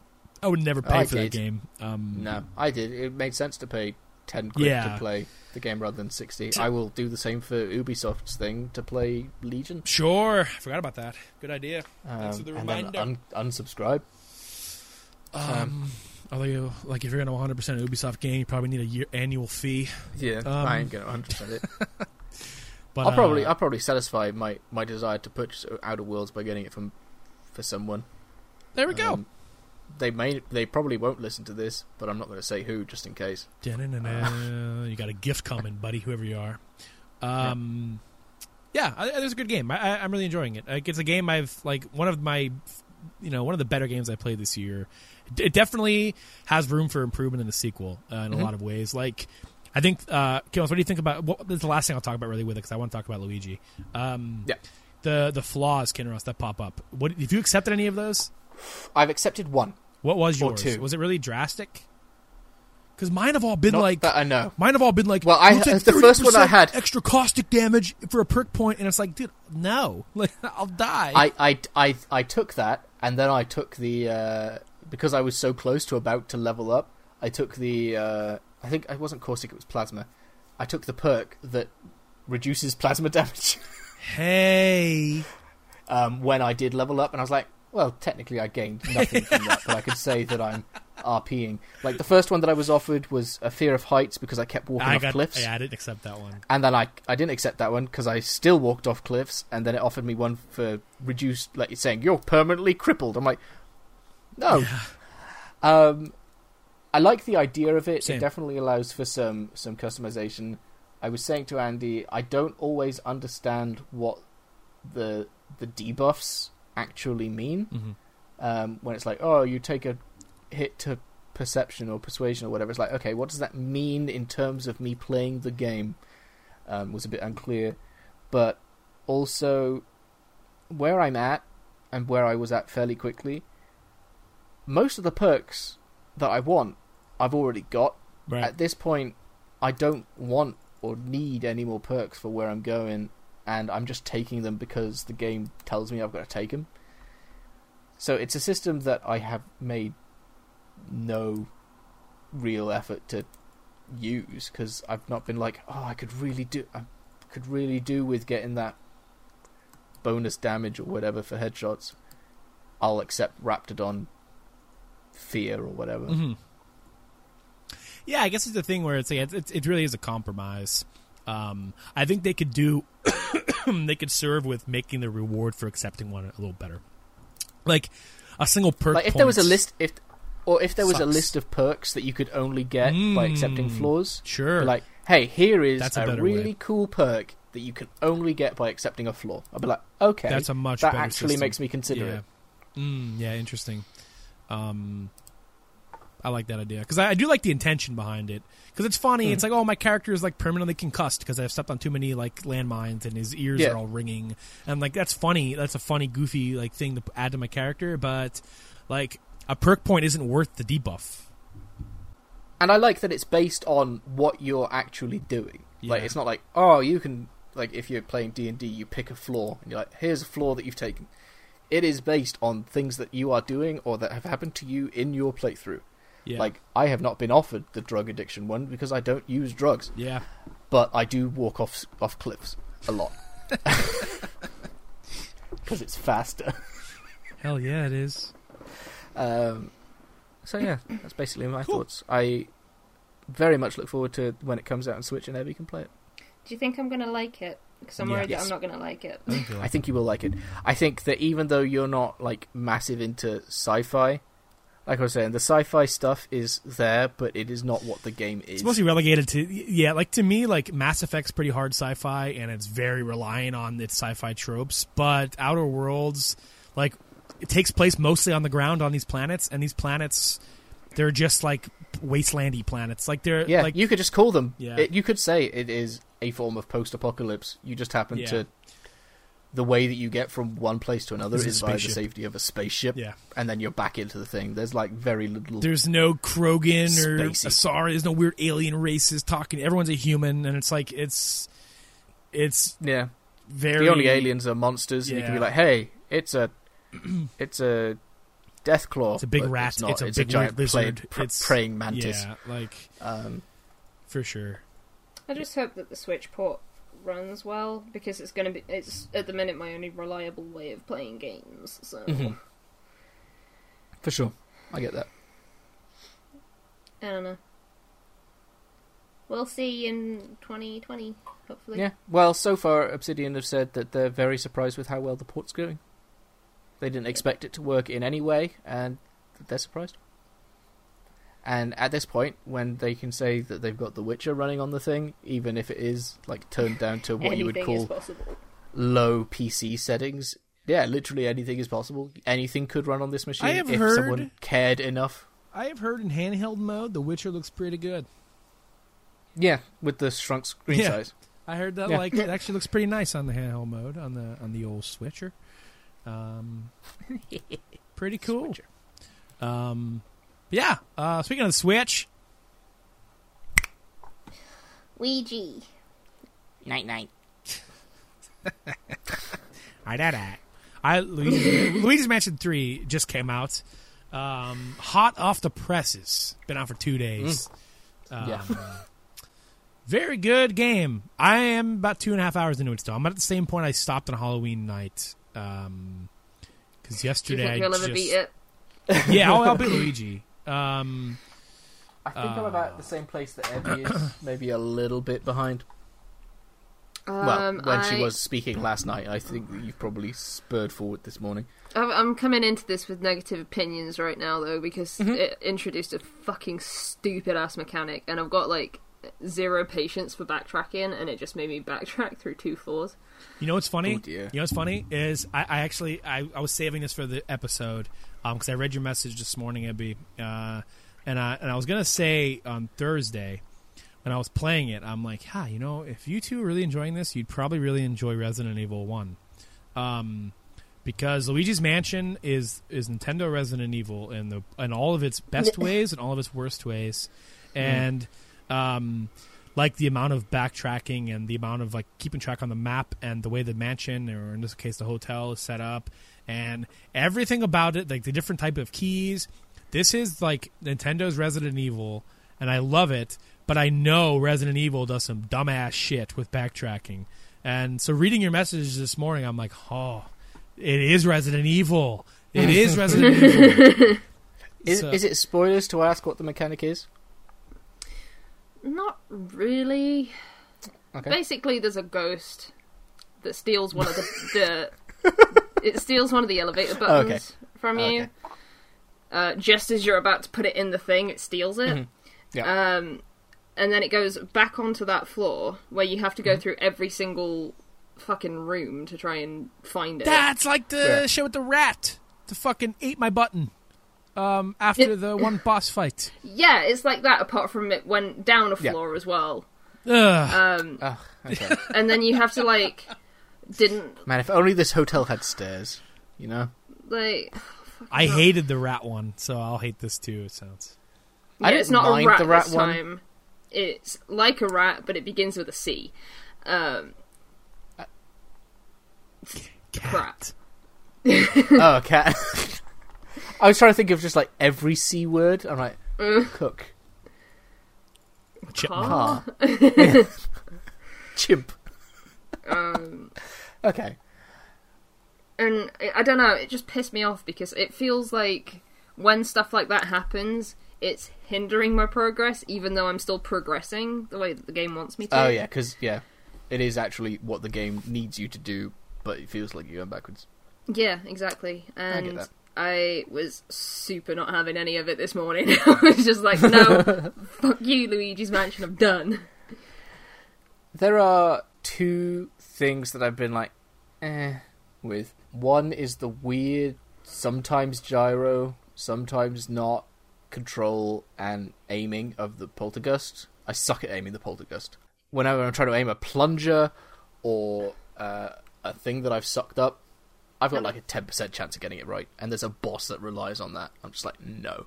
I don't know if it feels like it's inverted or it is inverted, but it feels I can't decide. Right. When you were like, this game is inverted or not inverted, whichever one you don't like, and it won't let me change it. Oh wait, no, it's not.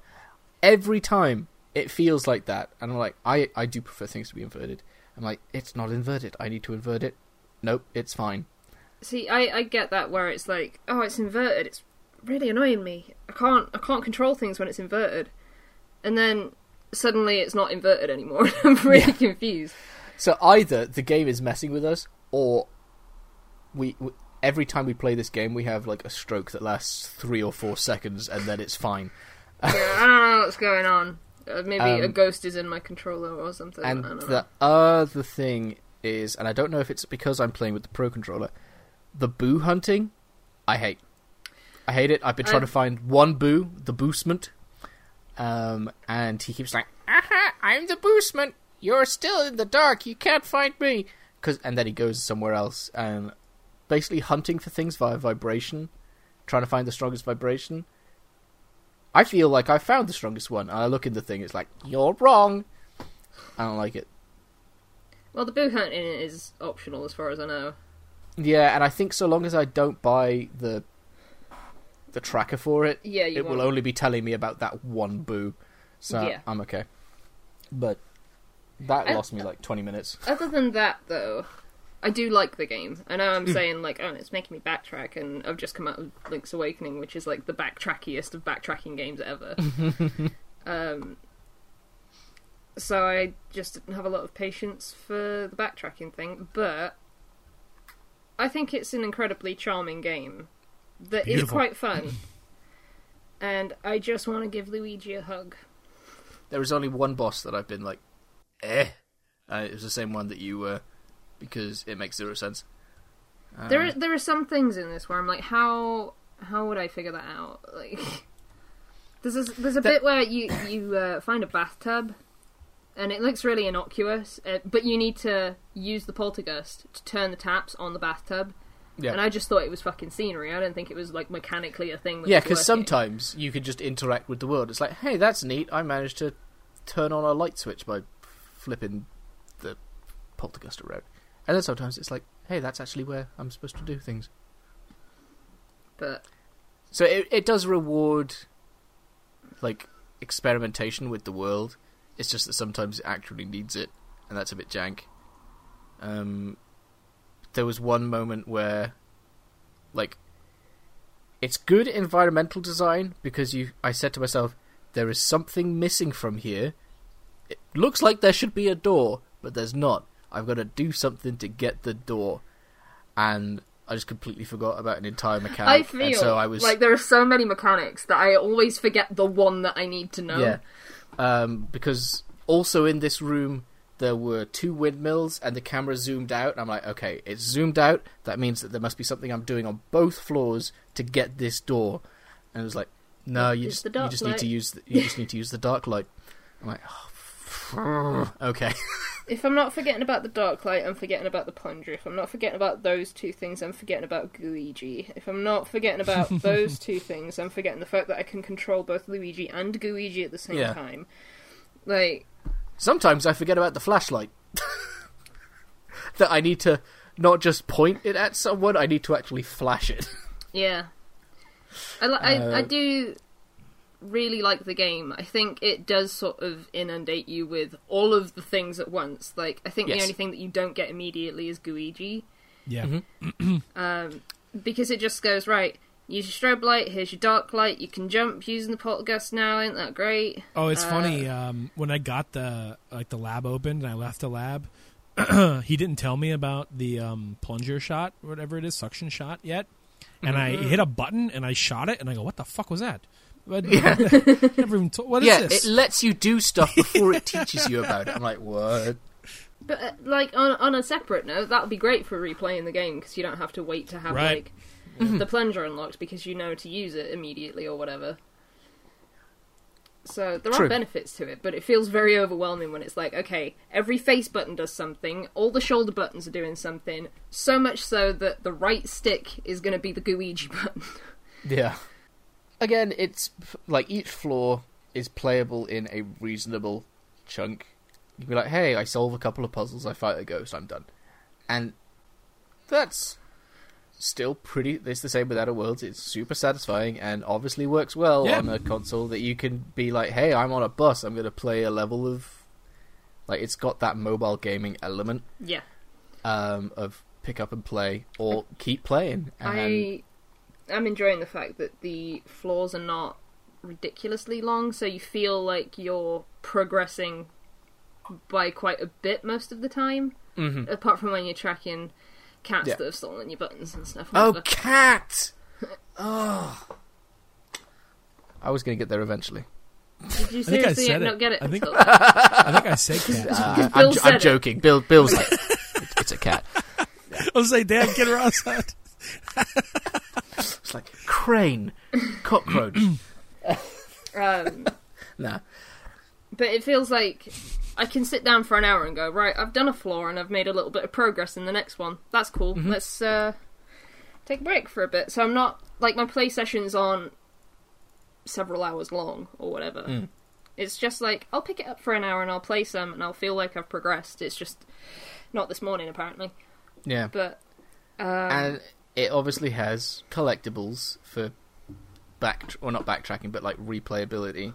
I can't and find that's fun any for like. I can find some of them. All right, like originally I thought that the gems were spread, like one set of gems was spread throughout the entire thing, and then I find out that they're floor specific, and I was like, oh no, I can't work out how to find any of these. But again, it encourages you to mess around with the environment, play with Luigi and all your gadgets, to try and like. The basement is still pissing me off. There's a switch for a gate. I flipped it. I found the electric cabinet. I've got Luigi. I can't do anything about it, but there's a gem in there. I can't get that gem out. You just got to ignore it, man. It's like, maybe the game will teach me something else later on. I'll come back later, but it hasn't done it. No, I don't think it ever will. I think I'm just crap. What do you think, Bill? I don't have much to say on it, being so early. Mechanically, like, I have done really nothing besides just get Luigi at the moment, which I think is quite funny. And there's one gem I don't understand how to get. There's water in the bathroom, and you can take Luigi to the other side of the bathroom. I don't know either. And I don't know. Oh, I think I solved that one. Well, how do you do it? How? Please tell me. Assuming that it's the same one. It's like the one with the toilet, right? I mean, there are a fair few toilet puzzles. I mean, a toilet that's leaking into a drain. Yes. There's in the room that you can actually get into with Luigi.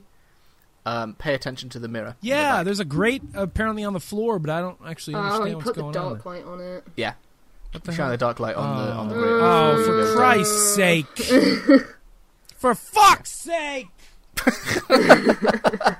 Because I spent a fair while being like, "There's a grate there, but Yeah. there's not grate there. It's hidden. How do I do it?" And then I accidentally hit the dark light. I was like, "Oh yeah, dark light." And then there's a puzzle to solve underneath. Well, I'm gonna do that as soon as we're done then. recording. Yeah, I think like visually, like it's really stupendous. Like I haven't played handheld mode yet, but I've just been playing on my monitor, and like the sound design and the visuals and the reflections and the lighting and like just the way the facial animations go, even during gameplay, is like really one of the best looking games on here. And like I am really satisfied just smashing shit with my vacuum and collecting money and hearing Luigi's reactions to everything. Like I did it, like just the dumbest shit. It's adorable. Did you make him pet the dog? I still can't pet the dog. Where is can't pet the dog. At gone? the start of the game, you can pet him, and he goes, "Oh, doggy." I'll have to watch that on YouTube. I thought it was later on in the game. I'm I knew resetting it my was a thing because playthrough. I linked it to people. I'm resetting my playthrough. I'll just start a new game. I've got an alternate profile. I'll use that. It's making me realise how much I love Luigi. Like, I He's the didn't best. realise. He's the best Mario brother. I don't know about that. That's a controversial opinion. I don't think it is that because Mario is. All right, I've just realised. Speaking to Bill as an American, What up? I am slowly messing up the pronunciation of Mario. It's Mario. So Mario. that it is both of them at the same time. My A's are turning into like Ario. Yeah, he doesn't have a personality. He's just there and he does stuff. Yeah, Whereas but, Luigi's like, I'm scared, but I care about my family and I want to save them. Yeah, but he wore a hat in Odyssey, so... The hat had more personality. Mario dances in Mario Odyssey. Well, With his nipples that's out. not really a personality. Mario has nipples. Yeah, so Luigi has nipples? He has to, right? I don't want to talk about... Luigi has to have I don't nips. talk about Luigi's nipples. We know that It'd be Wario really has weird if you nipples from the Mario Olympic game. There's shirtless. There's shirtless people in that game. Everyone That comes out real soon, by the way. every male is shirtless in Mario Olympics. That means even Waluigi. Yeah. No. What about Bowser? He takes his shell off. Oh, actually, spoilers, hold Bill. on. Hold on. Oh, okay. This is really, really important. Is it about shirtless Luigi? No, it's about the shell thing. Okay. I was playing Mario Kart Tour the other day, and I was playing a thing as Yoshi, and then I got an achievement thing for playing as a character with a shell.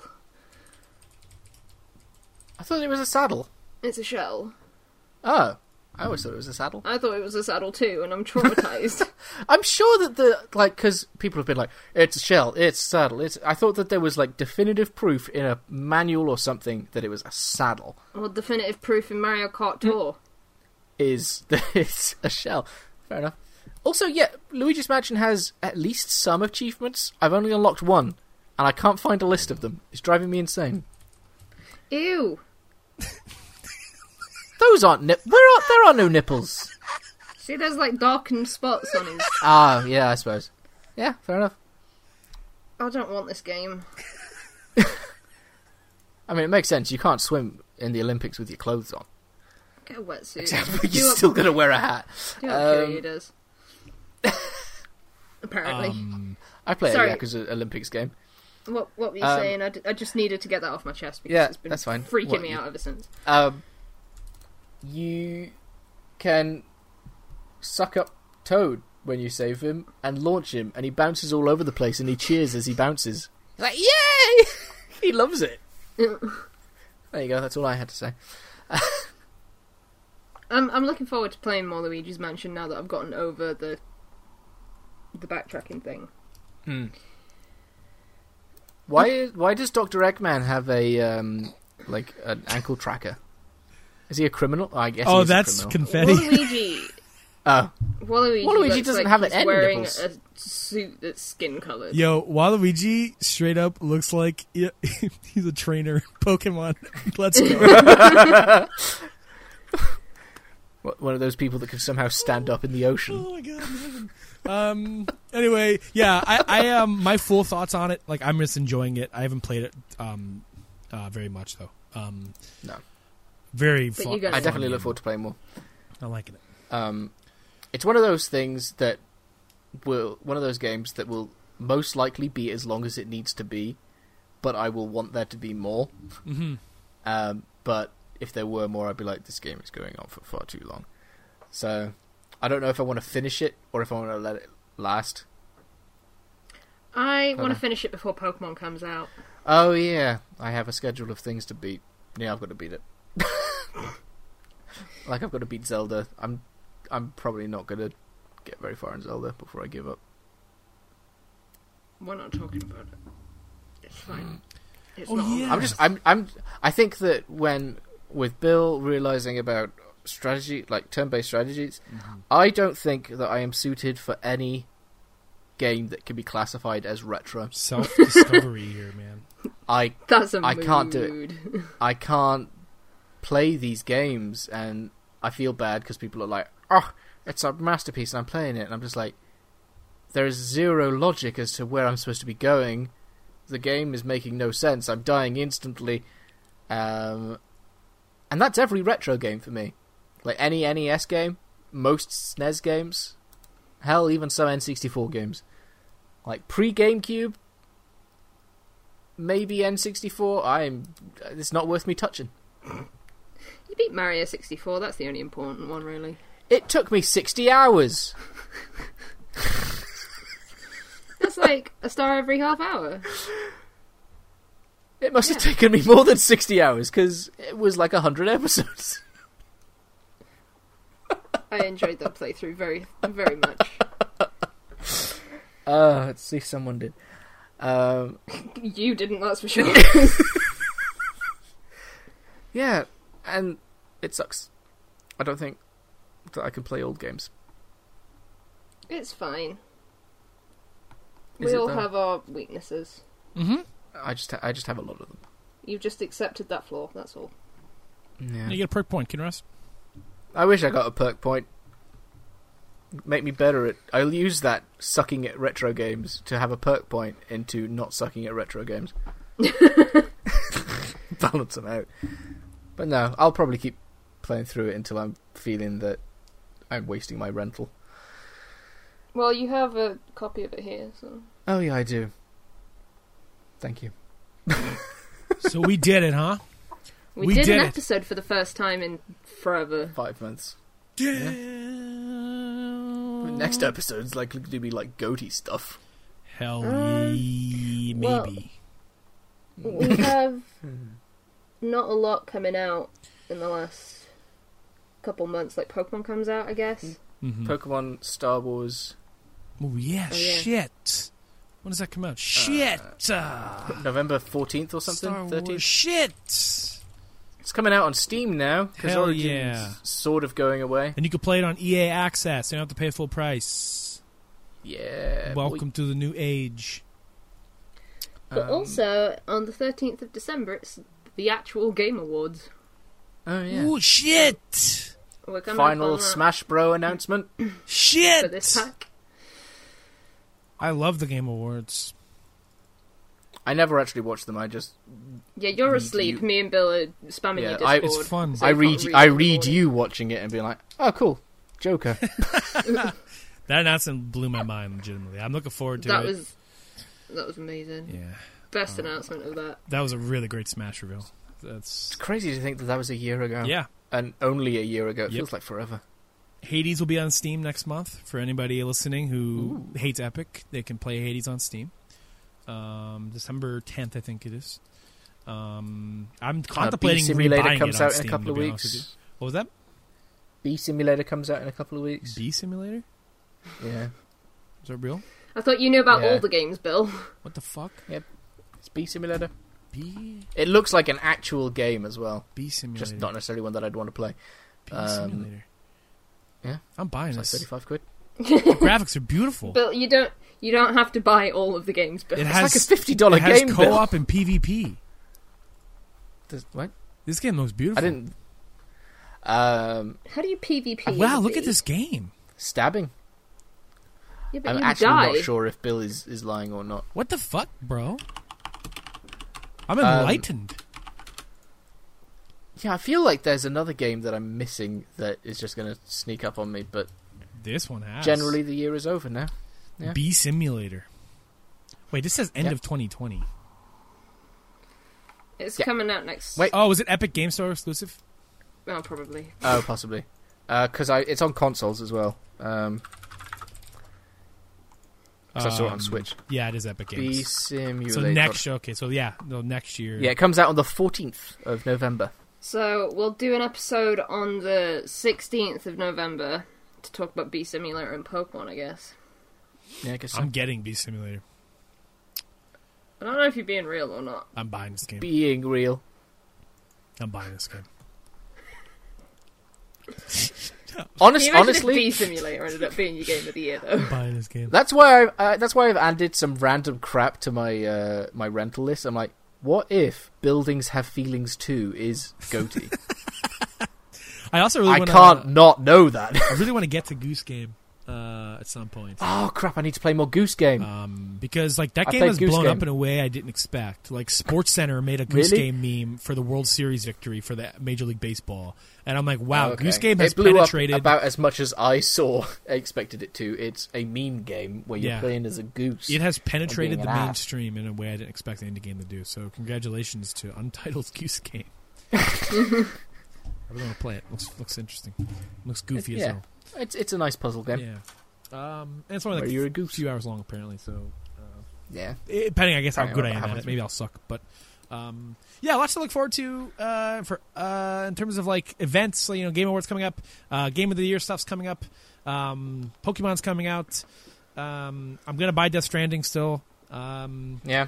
I'm just going to play it. I just can't help myself. My morbid curiosity of this truck simulator, as Norman I I will want knows. to probably remind end you that at the beginning of the year we made goals for ourselves, and I said I wanted to spend smarter, and you went, "Yeah, that's a really good one." It is a good one. I have. It's I a have good one. done it this year. I don't recall him actually taking that one. He just said it's a good idea. We'll have to watch the footage back to see if he said, "Yeah, I'm going to do that too." But I have done better at it since August anyway. I haven't really bought too It's many impressive games because no games came out before August. Yeah, I haven't. Since WoW Classic came out, I put a lot more time into the service games, and then Destiny happened. So, Yeah, I guess. the last game I bought was Luigi's Mansion. And then I've just kind of been playing. And then one before that was probably Judgment or Control. I bought Judgment back in June. Okay. Well, you bought Control then. Yeah, Control I bought. Outer Worlds I'm on Game Pass. Call of Duty I bought. Fucking shitty game. Anyway, this has been the Permadeath podcast. Thank you for listening, everybody, to episode 52 of the Permadeath podcast. You can let us know what you think now that we're in our 50s on our Twitter at PermaPodcast. Leave us a tweet. What are your favorite moments? I did look this up, and now I cannot trust. What are your favorite moments from the first 50 years of the Permadeath podcast? Oh wait, what episode is it actually? 46. So, 46 anniversary. What's our anniversary today? Oh yeah. Oh. What traditional gift? Is it cake? Is it Toblerone? Because I've got that. The modern anniversary gift idea is original poetry tributes. All right. Roses are red. Leave us Violets some are poems blue. in the comments. This was the Permadeath podcast, down and below. we like you. Send me some poems. Maybe we'll read them on the next episode. The best poem gets one of my humble monthly scraps. Scraps. What a way to sell it. I don't want this game. God. You have it. There's a game I got from Humble Monthly called Kind Words. I wanted to bring this game up really quick. It totally slipped my mind, and it's not a scrap. I feel bad referring to the games that, like, the weird indie games that, like, nobody knows about as the scraps. Like, here, just take this code for, like, like Angel Cooks or something. I don't know. Lo-fi chill beats to write to. 10 out of 10 on Steam. This game is really interesting in that it connects to a server, and you receive advice requests and just words of encouragement requests from random people, anonymous people, and they all get posted to a message board, like a thing, and you can choose to respond to those. And when you do, you'll get like points or like stickers and stuff like that, and rewards. And you could play the game and choose just to respond to people, or you could play the game and put a request out there and request letters from people. Maybe you're going through something or whatever, and or it might not even be anything serious. You just have a job interview or something, and you maybe use the anonymous. It's like an agony aunt type game. Then. Little boost, and it is called? Kind Words. Kind Words. Lo-fi chill beats to write to. £3.99 on Steam, or you can get the soundtrack for £2.09. It is something that I actually think is very, very powerful. I responded to some letters. You'll never know what they think of your response. But I think that's part of the charm of it, is that this person might read this. They might read this and think, wow, that sucks. And I found myself putting a lot of effort into the stuff I was saying to people. You have a limit how long you could write it. The post is delivered by a deer. Yeah. The art's really charming. Yeah. But even the responses I got for the thing I put out there were really wow. As much as I can get a lot of support from friends, it was really interesting reading this person who has no connection to me whatsoever put the effort into writing these 2 paragraphs. And it was like, wow, this really neat game for maybe people who don't have someone to reach out to in ways that helps them not have to try to maybe feel like they're a nuisance to somebody or whatever. They can go on here and get a pat in the back. And it's really neat idea. And I got it for free through monthly. It was a DRM free thing I got through whatever it was on Humble. Yeah. And I saw someone talk about it on Reset Era, and I'm like, hey, you know what? I have that, I think. Let me check it out. And it's really cool. Well, I'm installing it right now. I recommend in a similar thing, I found an app that's trying to revive the pen pal era. Basically, you send messages through the app, and rather than it being like an instant message, it gets sent instantly. It takes as long as post would take to get there. Interesting. So, if I had you as a pen pal, for instance, it would take 12 hours for my message to get to you. You reply to it. It takes 12 hours to get back to me. And I was like, that's really cool. I'll do it for a bit. And then no one replied to any of my messages. So I gave up. Lost in the post. It's exactly like my pen pal times. Yeah, true. As part of the Boy Scouts, you've got to have a pen pal. I'm like, okay. I've sent out 10 letters. None have come back. I would have been your pen pal. Yeah. We don't need to do that, though, because I talk to you on a daily basis. But I would have been your pen pal before the days of MSN and... Just very fast post. Yeah. Instant post. I should actually boot Kind Words back up later. And I kind of want to buy it. See if I've got anything. Let's all write a letter and see if we get each other's. It's a really neat idea. And yeah. And according to the Steam post, there's been 250,000 letters that have been sent through it. So that was just a month ago. Game's been out since September. It needs 4 gig of RAM. Wow, the review is overwhelmingly positive. I mean, there's nothing really bad you can say about this game in what it's trying to accomplish for people. I think it's really great. Check that out, listeners. It's cool. It's cheap. Yep. So, yeah. Thanks for the recommendation, Bill. Absolutely. I'm glad I remembered that. I'm glad we're talking about my scraps on Humble Monthly here. I totally forgot about it. You can follow me on Twitter at Pepperdham. Where are you all at? I know this is like the fucking... Nobody wants to keep saying the Twitter handles, but, you know... At BazarJelly5. I ain't doing it. My Twitter is not... KidRoss07. My Twitter has not been used or a positive place lately. I do not want it. You can find all our links to our Twitters and socials in the description down below. Yeah, they're already on You can go and see the amazing Yakuza prints that Bill sent me. They're quite nice.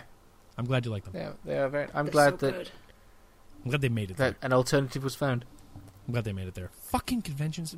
Okay, I got an open request to all you artists out there. Where's all the Fire Emblem arts? You son of a bitch. Please. I'll end this. Honest to God, Bill spent the entire first day trying to find Fire Emblem art. I walked to that artist alley. What do I do? So many goddamn times, like, shit.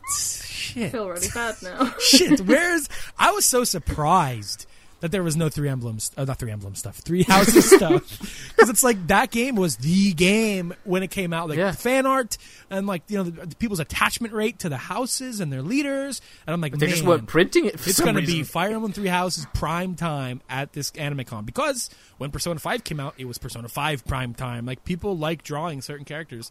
And I thought for sure Three Houses stock was up for fan art. But I guess I was fucking wrong. I mean, there's a lot of fan art. Didn't they just didn't that print it for some reason. But there's still so much Persona at these artist alleys. Still so much Persona. I've bought all the Persona. Stop bringing it. They keep bringing it because you bought it all. Print, so thank you. But yeah, Yakuza stuff's rare to find at these artist alleys. It's been getting increasingly more common, but it's still rare to find them, especially ones like that good. You get some dumpy looking Kiryus out there. So I don't mean to insult people, but you'll get some dumpy looking Kiryus out there. Your artwork's dumpy. Well, people go, Bill's an asshole. All right, this has been the Permadeath Podcast, episode 46. See you in your Prince of History. And what you said. Bye.